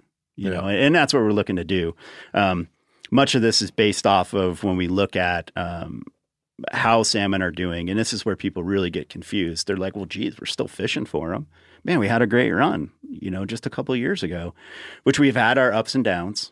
A lot of that opportunity, all of that opportunity is based on hatchery production. About 33 million salmon and steelhead smolts get released into the Snake River Basin annually. But when you look at what we refer to as the smolt to adult return ratios, and so that's just the simple idea that 100 smolts outmigrate to the ocean and one adult comes back. That's the simplest way to do the math. That's 1%. All right. 1%, if you have one of anything, you're not reproducing. Right. And so many of our populations are there now. Throughout the Snake River Basin, teetering just at, spring and summer Chinook are teetering at 0.9%. The summer steelhead that inhabit the Snake River Basin are just over 1%. And so we're not making what we refer to as 2%, which is the maintenance level. Got it. And so we strive through lots of different venues, whether it's the Northwest Power Planning Council or recently the Columbia Basin Collaborative. There's a bunch of agreement on what the metrics should be. SARs are that one metric. From 2 to 6% with an average of 4% is the goal. Right now in the Snake River Basin, we're not meeting that. And when you really start to look outside of the basin and look at rivers that are below the lower Snake and fish that don't have to pass 4 dams, you see much better SARs. Yeah. Above 2%, upwards of 5 and almost close to 6%. So lower in the Columbia, and this goes back to this other idea of, well, it's all ocean conditions. It's all ocean conditions. Look at every other population throughout the range of salmon and steelhead. Well, it is partly ocean conditions. Ocean conditions are something that we as mankind can no longer control. Right now, we can control the hydro system. And we have tried to do that to increase SARs, but haven't figured out that magic bullet. And so here comes Representative Simpson with this bold, all-encompassing plan, that takes everything into account. There's a question that comes up all the time. Like, I saw it a bunch of, like, why aren't hatcheries performing at capacity? Mm-hmm. Like, we're not running the full capacity of our hatcheries. If we did that, then we'd have enough. Yeah. And that comes back to this idea that 33 million smolts isn't enough, right? And that we need more. But hatchery fish underperform wild fish right now as it is. So they have even lower SARs than what we see in wild fish. Never mind that the figure that is used to evaluate the productivity of the hatcheries is the adult returns. That is what the funding mechanism for most of the hatcheries throughout the basin, which is approximately 17 or so, comes through Lower Snake Comp, which is funded partially through Bonneville Power, the main electric entity that operates the whole hydro system. But adult returns are how they are evaluated, and not once have they met their adult return goals. So just by increasing more smolts, it's likely because of the SARs, because of the impact of the hydro system, it's not going to improve, and it doesn't, just by producing more hatchery fish doesn't get us to recovery or restoration And we could spend a lot of money on hatchery fish. Yeah. I mean, it's annually lower snake comp in the Snake River Basin is funded at $31 million annually. And that's just flushing fish down the system, and hope that there's going to be opportunity. And you just want to be there when they're doing that because the bull trout fishing is unbelievable. You catch these bulls that are they're spewing salmon, smolt, and steelhead smolt out when you pick them up. It's amazing. Expensive belches. Yeah. I was talking to a guy in a bar in Ketchikan one time, and he was working at a hatchery, a coho hatchery. And cohos, they stay in the natal spawning stream an extra year, right? So when they go out, they're pretty big. Like they spend a lot longer in the river. So when you have a coho hatchery, you need to rear the cohos a lot longer than some other salmons that don't need as much time and sort of like in stream incubation. He was saying they'd go out and release some of these hatchery releases into the ocean, and these humpback whales would get onto that. He said you'd see that mouth come up, and he'd be like, well, there goes $250,000 worth of yeah. $250,000 worth of cohos.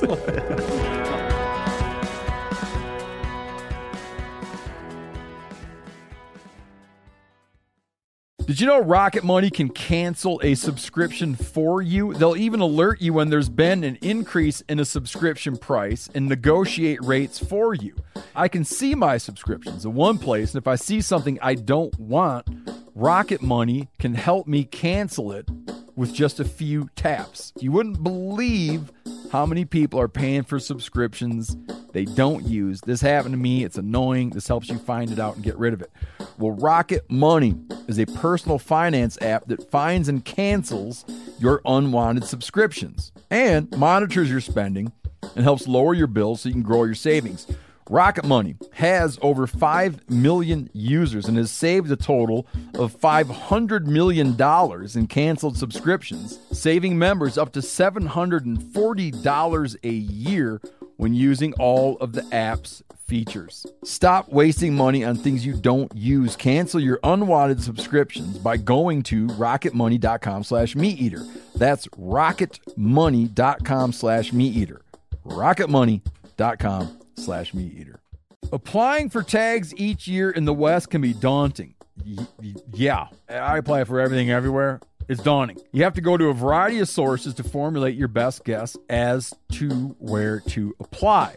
Well, this is a thing of the past now. OnX just launched hunt research tools to simplify the process for all hunters. This tool helps organize the data that matters, makes comparing hunt options easy, and helps hunters develop a plan based on real metrics rather than gut feelings. OnX Hunt also offers all elite members a free digital membership to Hunt and Fool, who I use, for boots on the ground insight and knowledge, and a membership to Hunt Reminder so you never miss another deadline. Stop stressing over application season and apply with confidence in 2024.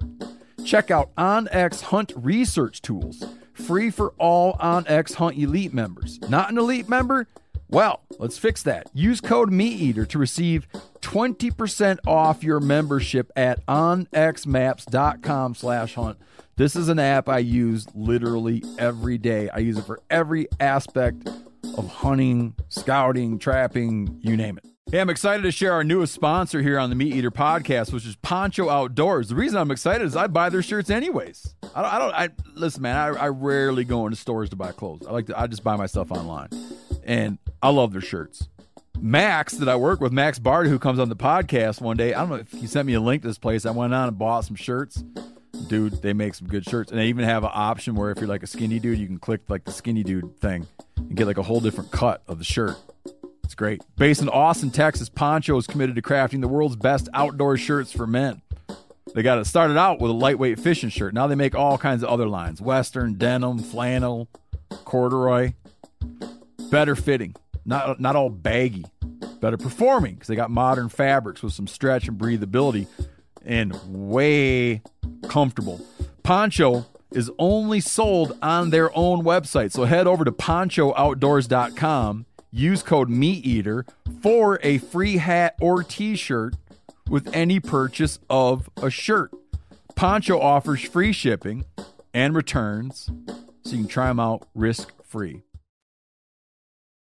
So we're going to jump over and talk now, and thanks for the introduction here. Yeah. Talk now to Congressman Mike Simpson from Idaho.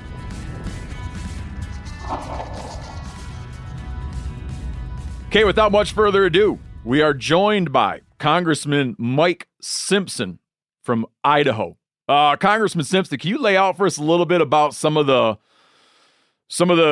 issues you've been involved in your career that are pertinent to hunters and anglers and outdoors people, like some of the areas in which you've played and influenced the world we live in? Sure. You have to remember that in Idaho, most people live here because they love our outdoors. They love our public lands. They love to fish and hunt and recreate in our public lands. So I've been very active in trying to maintain those public lands, whether it was through the Boulder White Clouds initiative that created the wilderness for the Boulder White Clouds. It had been wilderness study area for years, and I came to the conclusion that somebody needed to make a determination what was going to be wilderness and what was going to be released for multiple use. So we passed that bill. It took about 15 years to get it done, but we got that done. And then one of the things I think I'm proudest of is the Great American Outdoors Act that passed just last year, or year before last, I guess. That deals with the Land and Water Conservation Fund and fully funding it, but it also maintains access, and that was one of the important parts of this, the access for hunters and anglers and those types of things. You can love the public lands, but if you can't have access to them, it doesn't really mean much. So I think that was one of the strongest environmental bills that's probably passed since the Wilderness Act. So I've been actively involved in these issues for a number of years, both relative to Idaho and to the nation as a whole. And now you're setting your sights on helping us through, making a plan about what we're going to do about some of the dams we have on the major salmon rivers in the West. I want to get to a little bit of history for people first, but can you encapsulate what you're proposing, how you became interested in this subject? Sure. This has been a debate that's been going on for 25 or 30 years in the Pacific Northwest. You're seeing Idaho salmon runs decline substantially. In fact, they're on the path to extinction if we don't do anything else. The other issue is the Bonneville Power Administration and the fact that at one time they were the lowest cost producer of energy in the Pacific Northwest. And so consequently, all your rural electrics and others used Bonneville Power because it was the cheapest they could get. They're no longer the cheapest in the Pacific Northwest. So on the one hand, how do you make Bonneville Power sustainable for the future and competitive for the future? And one of the things that has to be done is to end the salmon wars, the endless litigation that occurs about salmon recovery in the Pacific Northwest. And to do that, if you're going to return Idaho's salmon runs that are on the endangered list, almost every fish biologist that I've talked to says that you're going to have to remove the lower Snake River dams. So we put out a concept that does that. But of course, once you say you're going to retire those dams or remove those dams, then you have to look at what are the value of the dams and what does that do to the stakeholders and how do you compensate the stakeholders or put them in a better position than they were before. So if you could do that, if you can make the stakeholders whole again, if you can remove the dams to help restore the salmon, if you can end the lawsuits, and if you can make BPA competitive, that's a huge task. It's something that we've been working on for about 3 years, and we've had about 300 meetings, maybe as many as 500 meetings with different constituency groups about the issues that surround that. And that's what we've been doing over the last 3 years. We released a concept in February, so that people could talk about it. As I said, this is a discussion that has to happen, and I'm glad we started it. Now we'll see where it goes. Would you mind helping listeners understand why the dams were put in place? It's one of these things I think where now there's such a widely held predominant viewpoint, it seems, that, a widespread acknowledgement that they're very problematic. But they were built. Yes. Why were they built? And then what was the conversation about what was the debate when they were being built? Like how well did people anticipate the havoc that would be wrought by constructing the dams? Well, it's interesting. If you go back to the Ice Harbor Dam, which is the first one that you reach after you leave the Columbia and head up the Snake River, the first of the four, that was authorized in 1945. The Army Corps of Engineers requested funding for it every year in their budget request. Congress refused to fund it. And if you read the statement of the chairman of the Appropriations Committee when he was asked why they didn't put funding in for the Ice Harbor Dam, he said because building this dam would be the eventual extinction of a species. And that's something that they couldn't comprehend. So it was known clear back then, or at least suspected that would be a problem. But then 2 years later, two Democratic senators, one from Oregon and one from Washington, slipped $1 million into an appropriation conference report, and that started Ice Harbor, and that started the domino of the other four dams. So it's been a challenge from the start, and we've known what the consequences were, but we've always thrown up our hands and said, hey, we can replace these fish with hatchery fish and stuff. And now we find out the hatchery fish aren't the same as wild salmon. And returning these salmon is something that is important to me. I think it's important to Idaho. And when I look at the impact that the dams have, they were built for power. That was the reason. These are not flood control dams. These are just run-of-the-river dams, and they produce power. They also have the benefit of being able to take barging from Lewiston, Idaho, all the way down to Portland, mostly to the Tri-Cities, but then on to Portland through the Columbia River dams. Those are two benefits that the dams have. But when you look at the power production now, there are other ways to produce power. Someone told me once, and I agree with this, that everything we do on the Columbia and Lower Snake River, we can do differently if we choose to do it. That's our choice. Salmon don't have an option. They actually need a river. And right now they don't have a river because of the dams. In fact, it's almost a misnomer to call it the Lower Snake River because the river is really just a series of pools behind these dams, slackwater pools, which harm the salmon because of the increased water temperature. The velocity of the water coming down doesn't flush them down to the river. It takes about 3 times as long for a smolt to get to the ocean as it used to. That puts them in more danger of predators and other factors that affect them.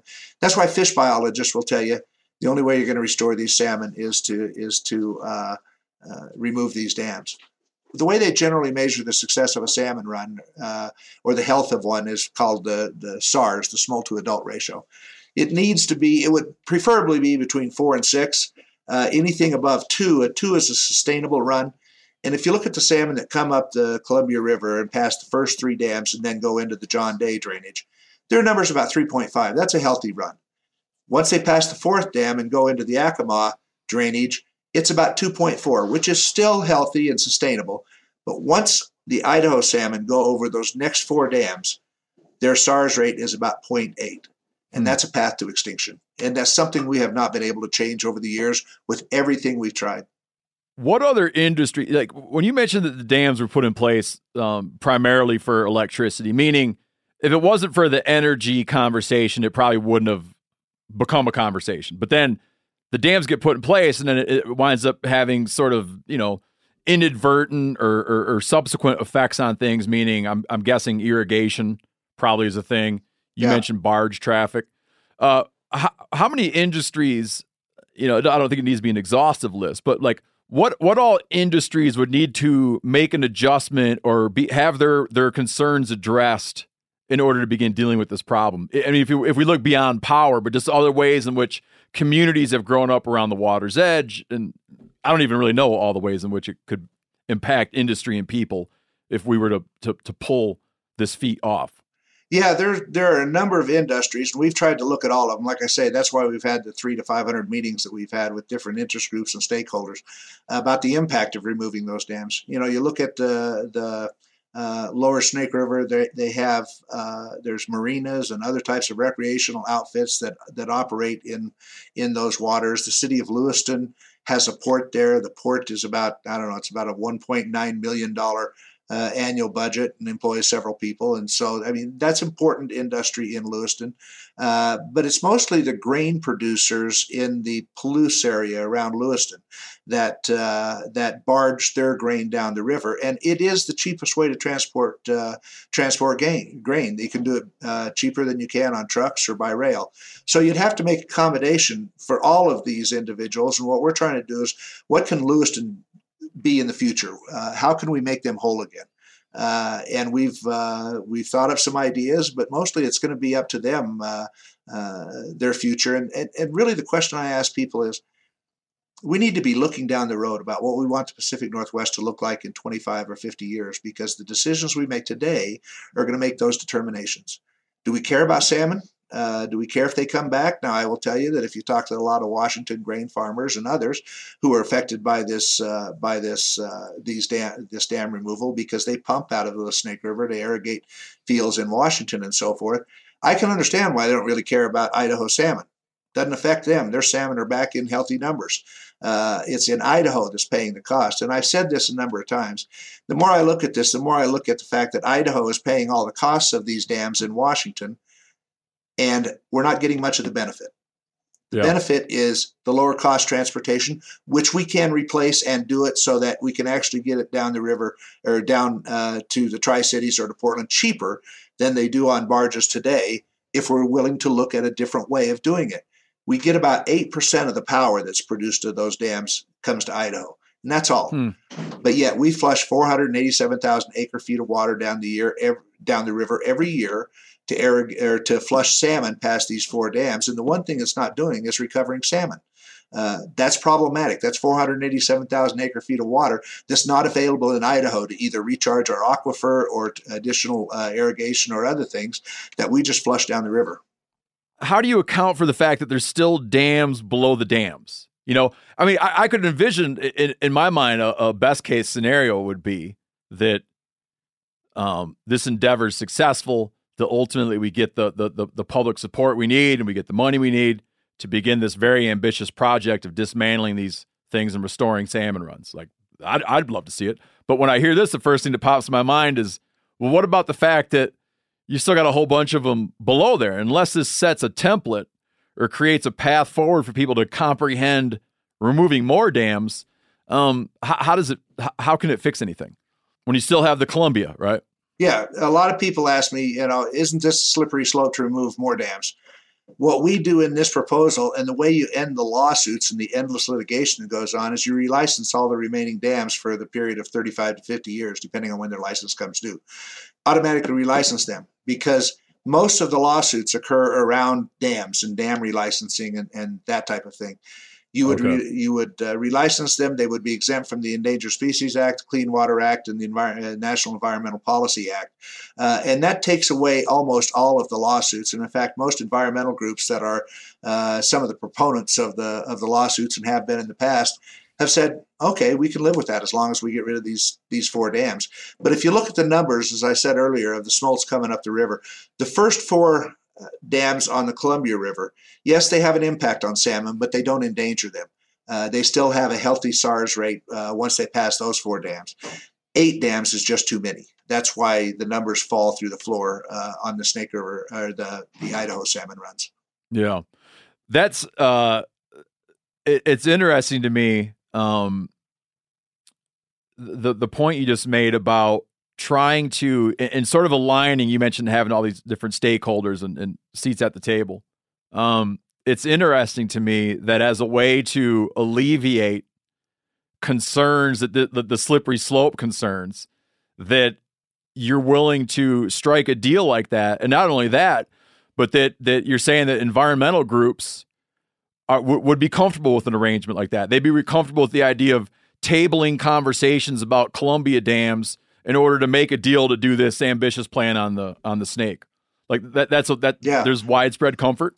Yeah, there is. Most of the environmental community that we've been working with, and like I say, the ones that are generally behind the lawsuits or have been in the past, both the environmental groups, the state of Oregon, the Indian tribes, have all said, yeah, this is okay. Now, I will have to tell you, there are a number of what I call extreme left environmental groups from Washington and Oregon who've come out and said they're opposed to this. They want to return salmon. They want the dams gone, but they're opposed to this proposal because they don't want to give up their right to sue. Well, that pretty much tells you what their game plan is for the future. It's going to be lawsuit after lawsuit after lawsuit. And I wish we would spend more money trying to restore salmon runs and less money in court, to tell you the truth, even though I understand that attorneys' kids still have to eat. Personally, did you grow up as a salmon fisherman, an angler? No, I didn't. I was never a fisherman. My brother was the fisherman. He was the fly fisherman. He used to tie flies, and kick over rocks to see what they were eating. And then he'd take me out and say, man, there's so many fish here. My arm got sore. And I'd go fishing with him. And of course, there's not a bite. So I decided that I couldn't trust him, but I was never the fisherman. I loved to eat him. He loved to catch him. I imagine that you can't get away from partisanship on something like this. Meaning, as I'm sure you know better than anybody on the planet, some people are going to go. They're going to look at it like, is a particular party in support of it? If that's the case, we're in too. If someone else is behind it, we're going to resist it. Do you find that when it comes to an environmental issue like this, like fish, that has a industry overlay to it, do you find that partisanship gets worse, that it's that it's alleviated? What do you encounter when you're working on this?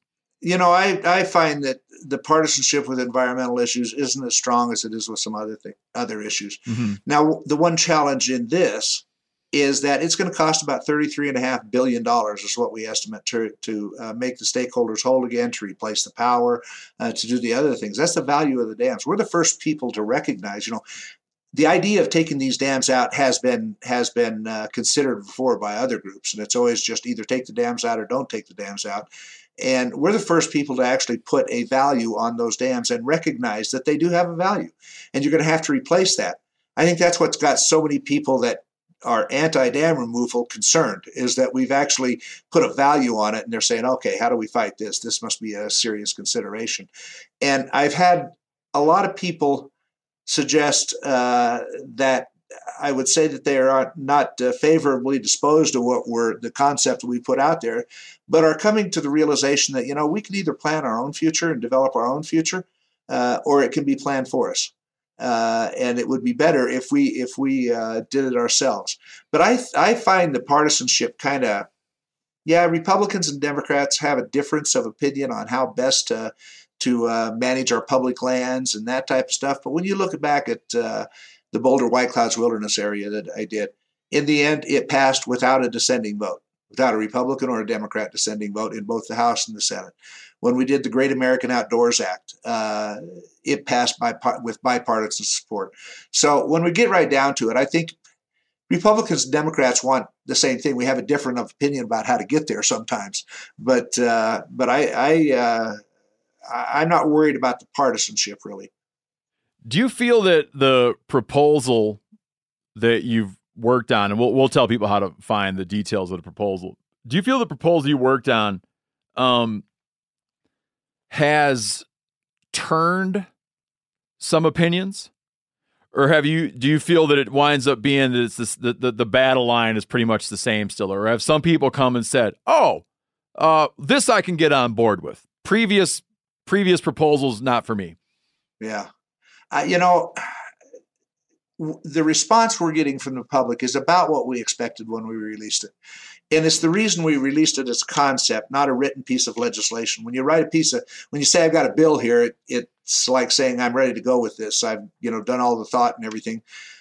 We released this as a concept so that people would have time to consider it, have their input into it. I'm sure there are things that we have not thought about that others will think about for us, and there are questions that need to be answered that some people have raised, and that's why it's out there as a concept for this public debate that is going on now. So, as I said, I think the reaction is kind of about what we expected.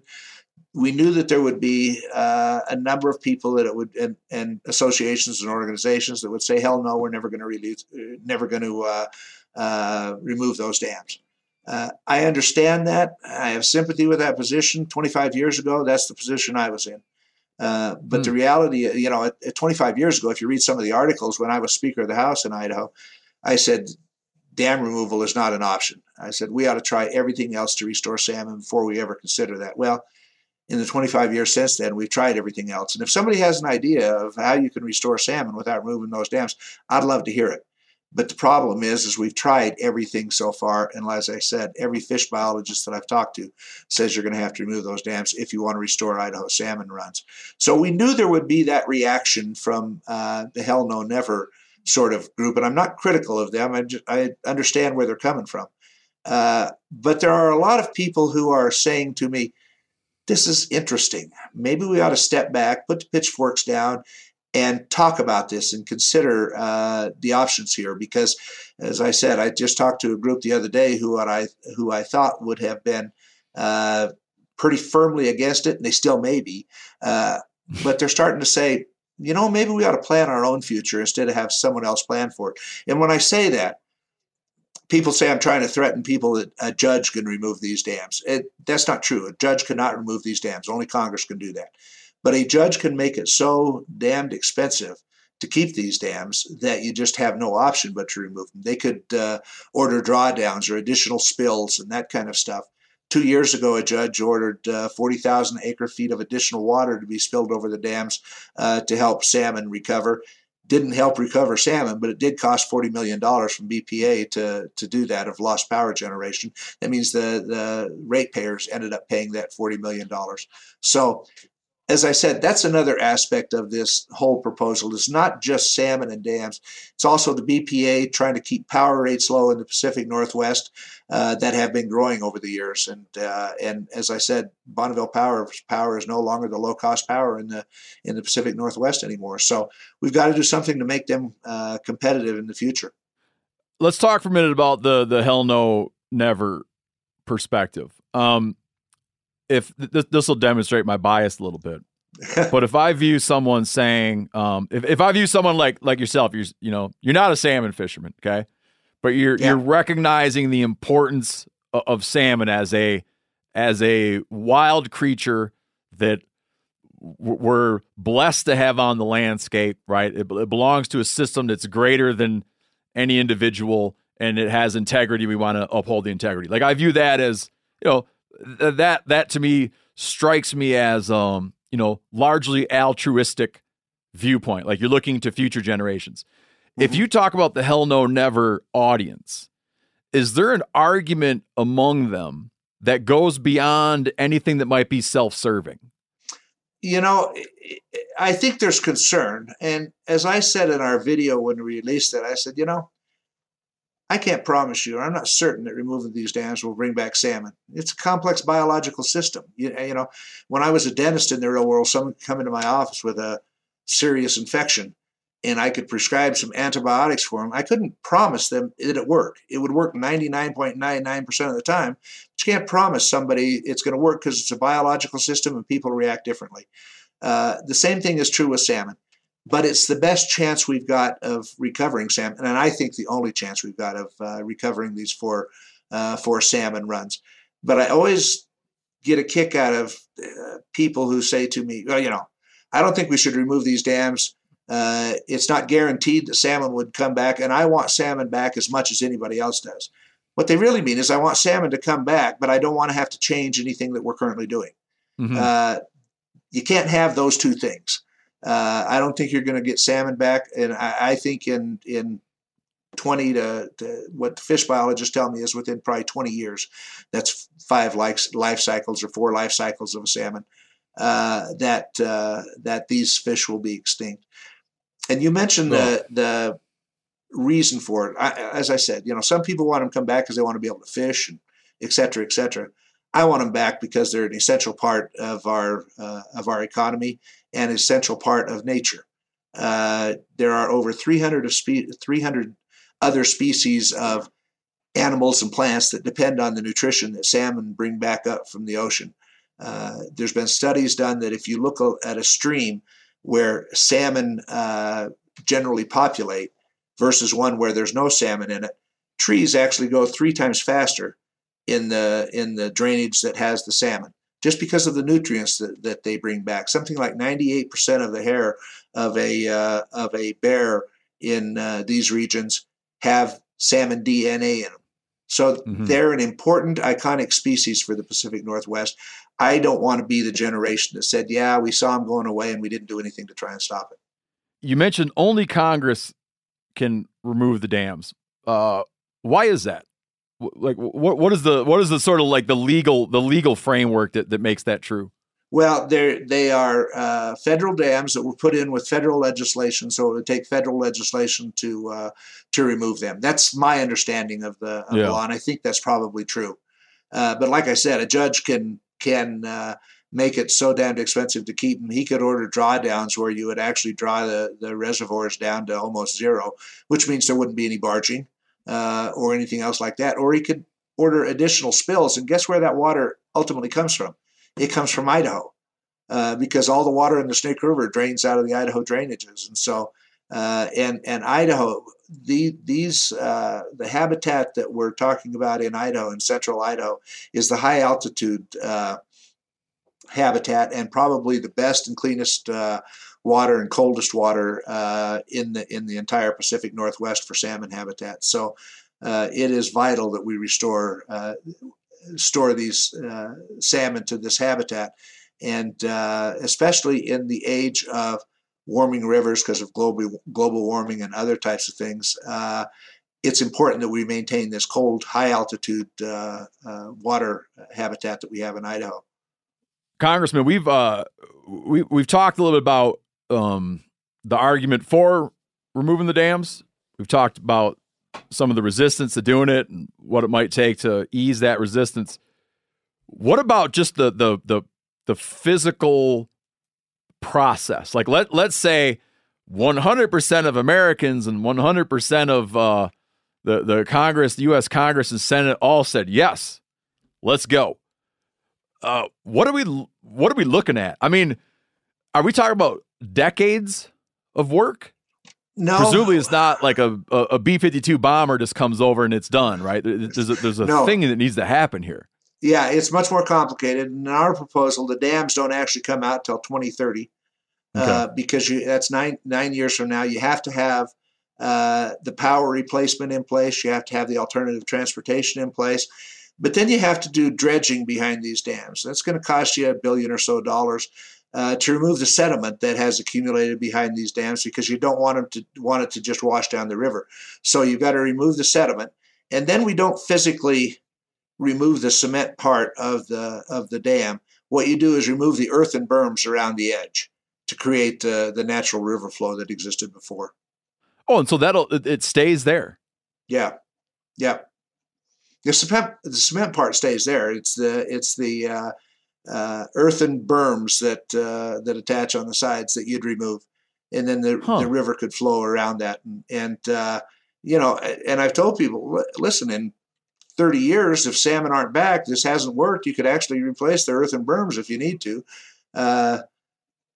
We've just got to start thinking outside of the traditional ideas that we've had in the past that haven't worked, and say, let's look down the road. Let's see how we can make this work, and let's try something different.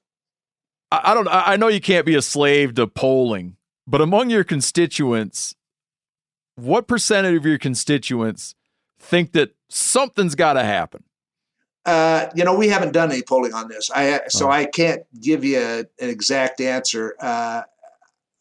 The only answer I would have is from the contact I've had with people. And as I said, a lot of people are saying, interesting, we ought to consider this. Other people are saying, I admire you for taking on the challenge, and it's a discussion that's got to be had, but I'm not sure I'm in favor of dam removal.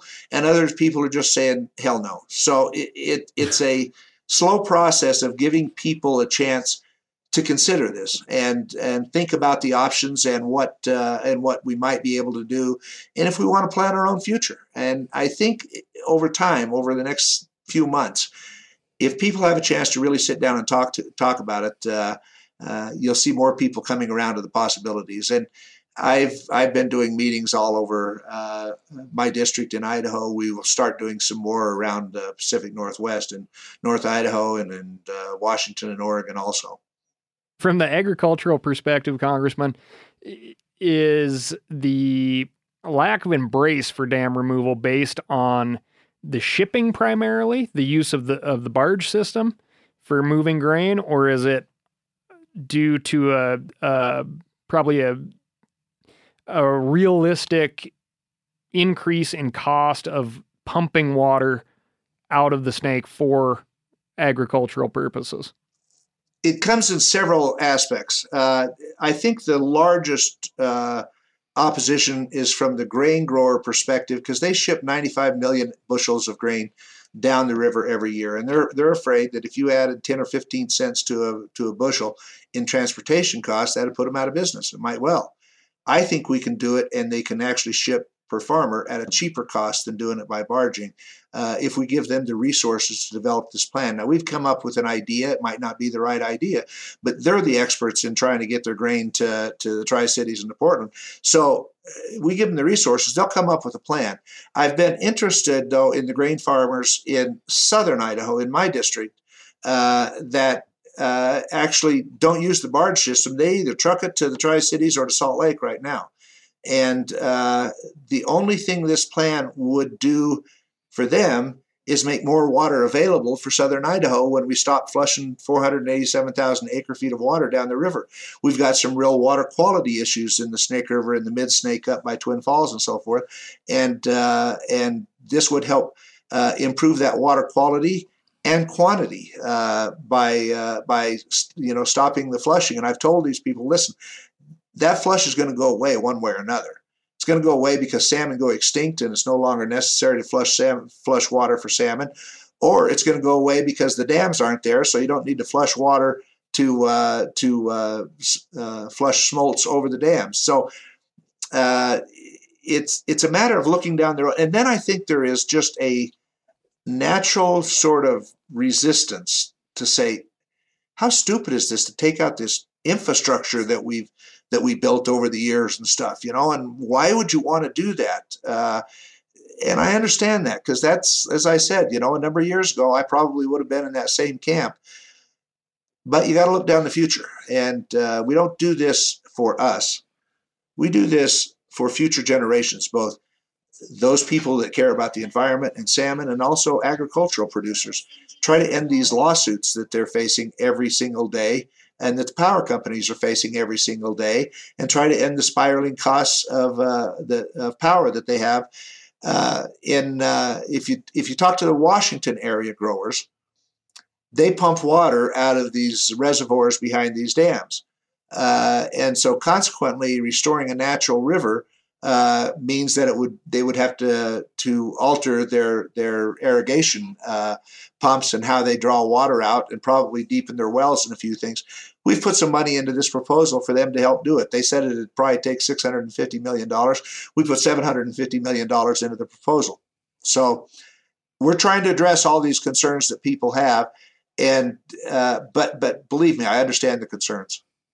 Congressman, I think that as this rolled out, it had a price tag of $33.5 million, and I think there was a little bit of a sticker shock. But billion, with a billion, billion. And so as it is rolled out, living on the Palouse as I do, I've seen definitely both sides of it. People that support it for various reasons, but I've been very interested in the fact that the proposal isn't just about salmon. It isn't just about conservation. You took this step to include every industry and almost every community into consideration. And I think that's a pretty striking aspect of the proposal. And so kudos to you for that, having those 300 meetings. Do you get the sense that that with those 300 meetings, that a lot of the, if you will, the leaks in the dam were plugged, and these are small hurdles that you have to jump now with the additional 200, bringing your total up to 500? I mean, do you think we're getting there as far as buy-in in the proposal, as broad as it is? Well, I appreciate your comments, and like I say, we try to take into consideration all the impacts that we could think of, and that's why we talked to so many stakeholders, because there were things that we probably wouldn't have thought of had we not talked to a lot of these different individuals and stuff. And so I wouldn't say that we plugged all the leaks for sure. There's still some out there that we need to talk to, but I'd say the conversation is going well. I've actually talked to grain producers in the Palouse, actual farmers, and they've said, well, this is kind of an interesting idea. And yeah, if we could get grain down the river, do we really need the dams and stuff? But as an association, they're opposed to it. And the Washington grain growers, the Idaho grain growers, the Oregon grain growers all stick together and support one another. So it will be hard to bring them on board. What I'm trying to do is alleviate some of their fears that were, I've got a history that I've built up over the years of being the leading supporter of agriculture in Congress, one of the leading supporters of agriculture in Congress, whether it was making sure that they had the resources to do what was necessary. The cattlemen, we delisted wolves and a few things like that for the cattlemen and sheep industry, kept the Du Bois sheep station open, made sure that white potatoes, being from Idaho, potatoes are important, were put back on the WIC program and in the school lunch program and things like that, and making sure they have the resources for their the research and so forth in the wheat industry and so forth. I've got lots of awards from the agricultural industry, and if I thought for a second that this would harm agriculture in the long run, I'd drop it in a heartbeat. This will not harm agriculture, and I think it will place them in a better position in the future. But that takes time to come around to, and I understand that, and that's why I haven't gone out and asked anybody to jump on board and support this. I just said, listen, let's all put down the pitchforks and let's have this discussion of what we want the Pacific Northwest to look like in 40 or 50 years. Congressman, would you like to directly address the idea that the suspension of, like you mentioned, the Clean Water Act, DSA, on the lower Columbia dams would also allow the building of new infrastructure that would go against the idea of modernizing clean or green energy. A lot of people see this as oh my God, we're going to suspend these tools that we use to fight bad environmental policy as a scapegoat type of tool, a trade-off. It is a trade-off to some degree, but the reality is all of the lawsuits that occur, virtually all of them, occur around the Clean Water Act and the Endangered Species Act. Every time a dam comes up to relicense, I'll give you an example. Idaho Power's Hell's Canyon Complex. They've been trying to relicense those dams since I was the Speaker of the House in Idaho. That was 25 years ago. And they've been trying to relicense. They've spent as much money, or in fact, they've spent 3 times as much money relicensing those dams as it did to build the dams. And they still haven't got licenses for them yet. That's what's happening with all of the dams in the Pacific Northwest. And what we've created is a cottage industry with the EJA funds, that's Equal Access to Justice funds, that are paid for by Congress. And what happens is a firm can come up, an environmental group or whatever, can come up, file a lawsuit, and if you win in part or in whole, your fees can be paid for. And you actually make money on these things. And it is a cottage industry that's going on. And so I'm not too happy about that. But I think that suspending the Endangered Species Act and the Clean Water Act and the NEPA process is vitally important to ending these lawsuits. And it doesn't mean you can go out and do additional things. It just means these dams are relicensed to operate as they currently operate and stuff. This is a little bit of a looking into a crystal ball type question here. Okay. I have a lot of respect and admiration for the way you're framing it up, that you're not starting with legislation. You're starting with a proposal. You're bringing it to people. You're inviting comments. You're inviting critiques. You're trying to initiate a discussion. Do you feel that in the end, in terms of your involvement here, that in the end, that's your goal? Or do you think that this specific proposal could actually be a blueprint for action that we take? Or is it to you, is it enough just to start the conversation, trusting that in 10, 20, 30 years, the conversation advances enough? Or do you think we could be like, at a moment, right? Like at a moment in time where we're going to go? That's a good question. I think that this is a blueprint, which could start the process of recovering Idaho salmon, removing dams, and changing the economy and the transitioning of the Pacific Northwest for the future. Whether it would be this specific proposal or not, I don't know, but I think this could be the blueprint for it. We're at a unique time in history. We don't have that long to make a decision on how we're going to recover salmon and whether we're going to do this. And the Pacific Northwest delegation is actually in a pretty powerful position when you consider chairman of the Senate Finance Committee is Ron Wyden from Oregon. Patty Murray from Washington is in leadership. Mike Crapo from Idaho is the ranking member on the Senate Finance Committee. We've got important people, Kathy McMorris Rogers from Washington, who is not supportive of dam removal, but is the ranking member on the Energy and Commerce Committee in the House. I'm one of the senior members on the Appropriations Committee. So when you look at how the delegation is, the chairman of the Pete DeFazio is chairman of the Infrastructure Transportation Committee in the House. So we're in a pretty powerful position. It's also helpful, frankly, that the Biden administration is looking at an infrastructure package, because I'd like to get the financing for this in place before we started doing the legislation. You've heard too many times where Congress passes legislation and promises financing for things, and then that never happens.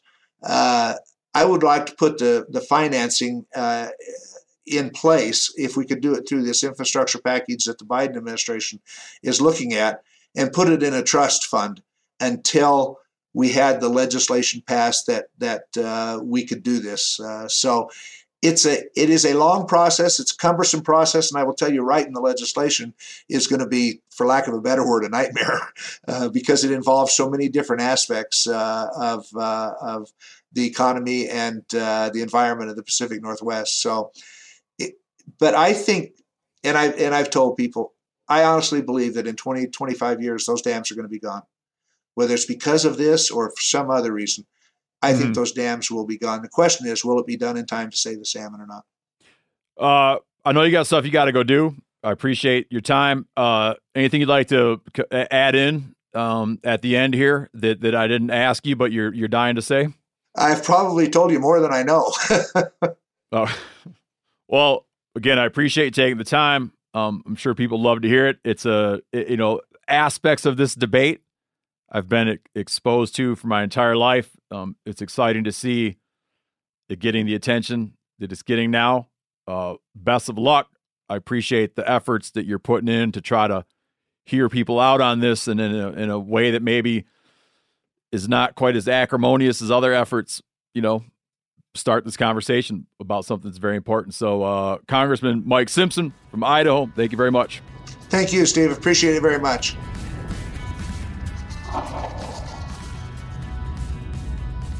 All right, Phil, let's end the show there. Yeah, great guest. Chester, you'll come back on for more investor updates? Yep. Hopefully we can just start doing the fishing adventures. Oh, like you want to, after you get the boat. Oh, can we do that, Phil? Yeah, well, I already made a separate jingle for when he gets the boat. Oh, you already done it? I did, yeah. Oh, can I hear it? There's walleye in the snake, right? Oh, yeah, lower snake. Maybe I'll come over there and it should be like get some walleye out so it'll help the trout. No Why limits. end Chester the investor just because you got a walleye boat when it could just morph? Yeah, money in action. Your investment in action. Investing in... Oh, I'm so glad. Because I was already starting to miss you. Like you get the boat and you wouldn't come into the studio anymore. I was... Chester the angler. That doesn't sound good. No, I could be investing my time in catching walleye. Oh, yeah, that's good. You probably forgot that you did this, but you asked me to make a jingle. It's the continuing walleye adventures of Chester the investor. I asked this? You did on the podcast. I have a tentative Jeez, hold man. on Steve's boat right now, Chester, for a couple of days in April, end of April, first week of May. The continuing ventures of Chester the walleye. No fisherman. restrictions or limits on walleye or smallmouth. Where you're going? Yeah. We'll He's have going talk. to he's going to help salmon. And that's it. Killing a smolt eater. Don't like to do it? He don't like do it. Don't like eating them. Don't like looking at them. Don't like catching them. But you thought long and hard. Somebody's got to do it. That was one of the things we used to laugh about was when people would be like, people that go shoot prairie dogs, you know? Yeah. Well, it's helping the rancher. I'm like, I bet you. If you went to the rancher and you said, me and my buddies here want to help. We just want to help. What can we do? I bet you about 50th on his list of chores would be shooting prairie dogs. He'd be like, see that fence? And all 5 miles of it? If you really want to help, that would be helpful. He's like, in those prairie dogs, I got this chemical dispenser on the front of my four-wheeler, and I just drive over each hole, hit a button, and it drops a load of rodenticide in there. Yeah, so don't worry about that. Just worry about the fence. Yeah. All right. Thanks, everybody.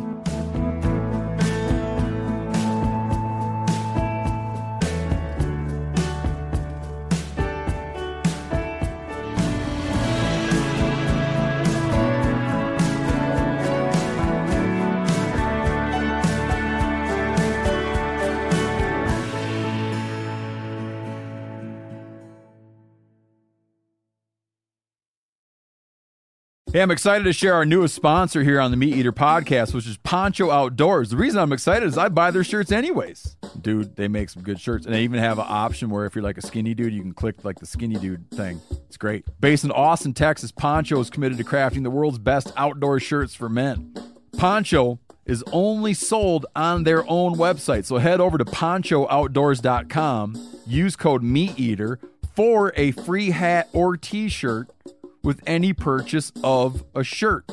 Poncho offers free shipping and returns, so you can try them out risk-free.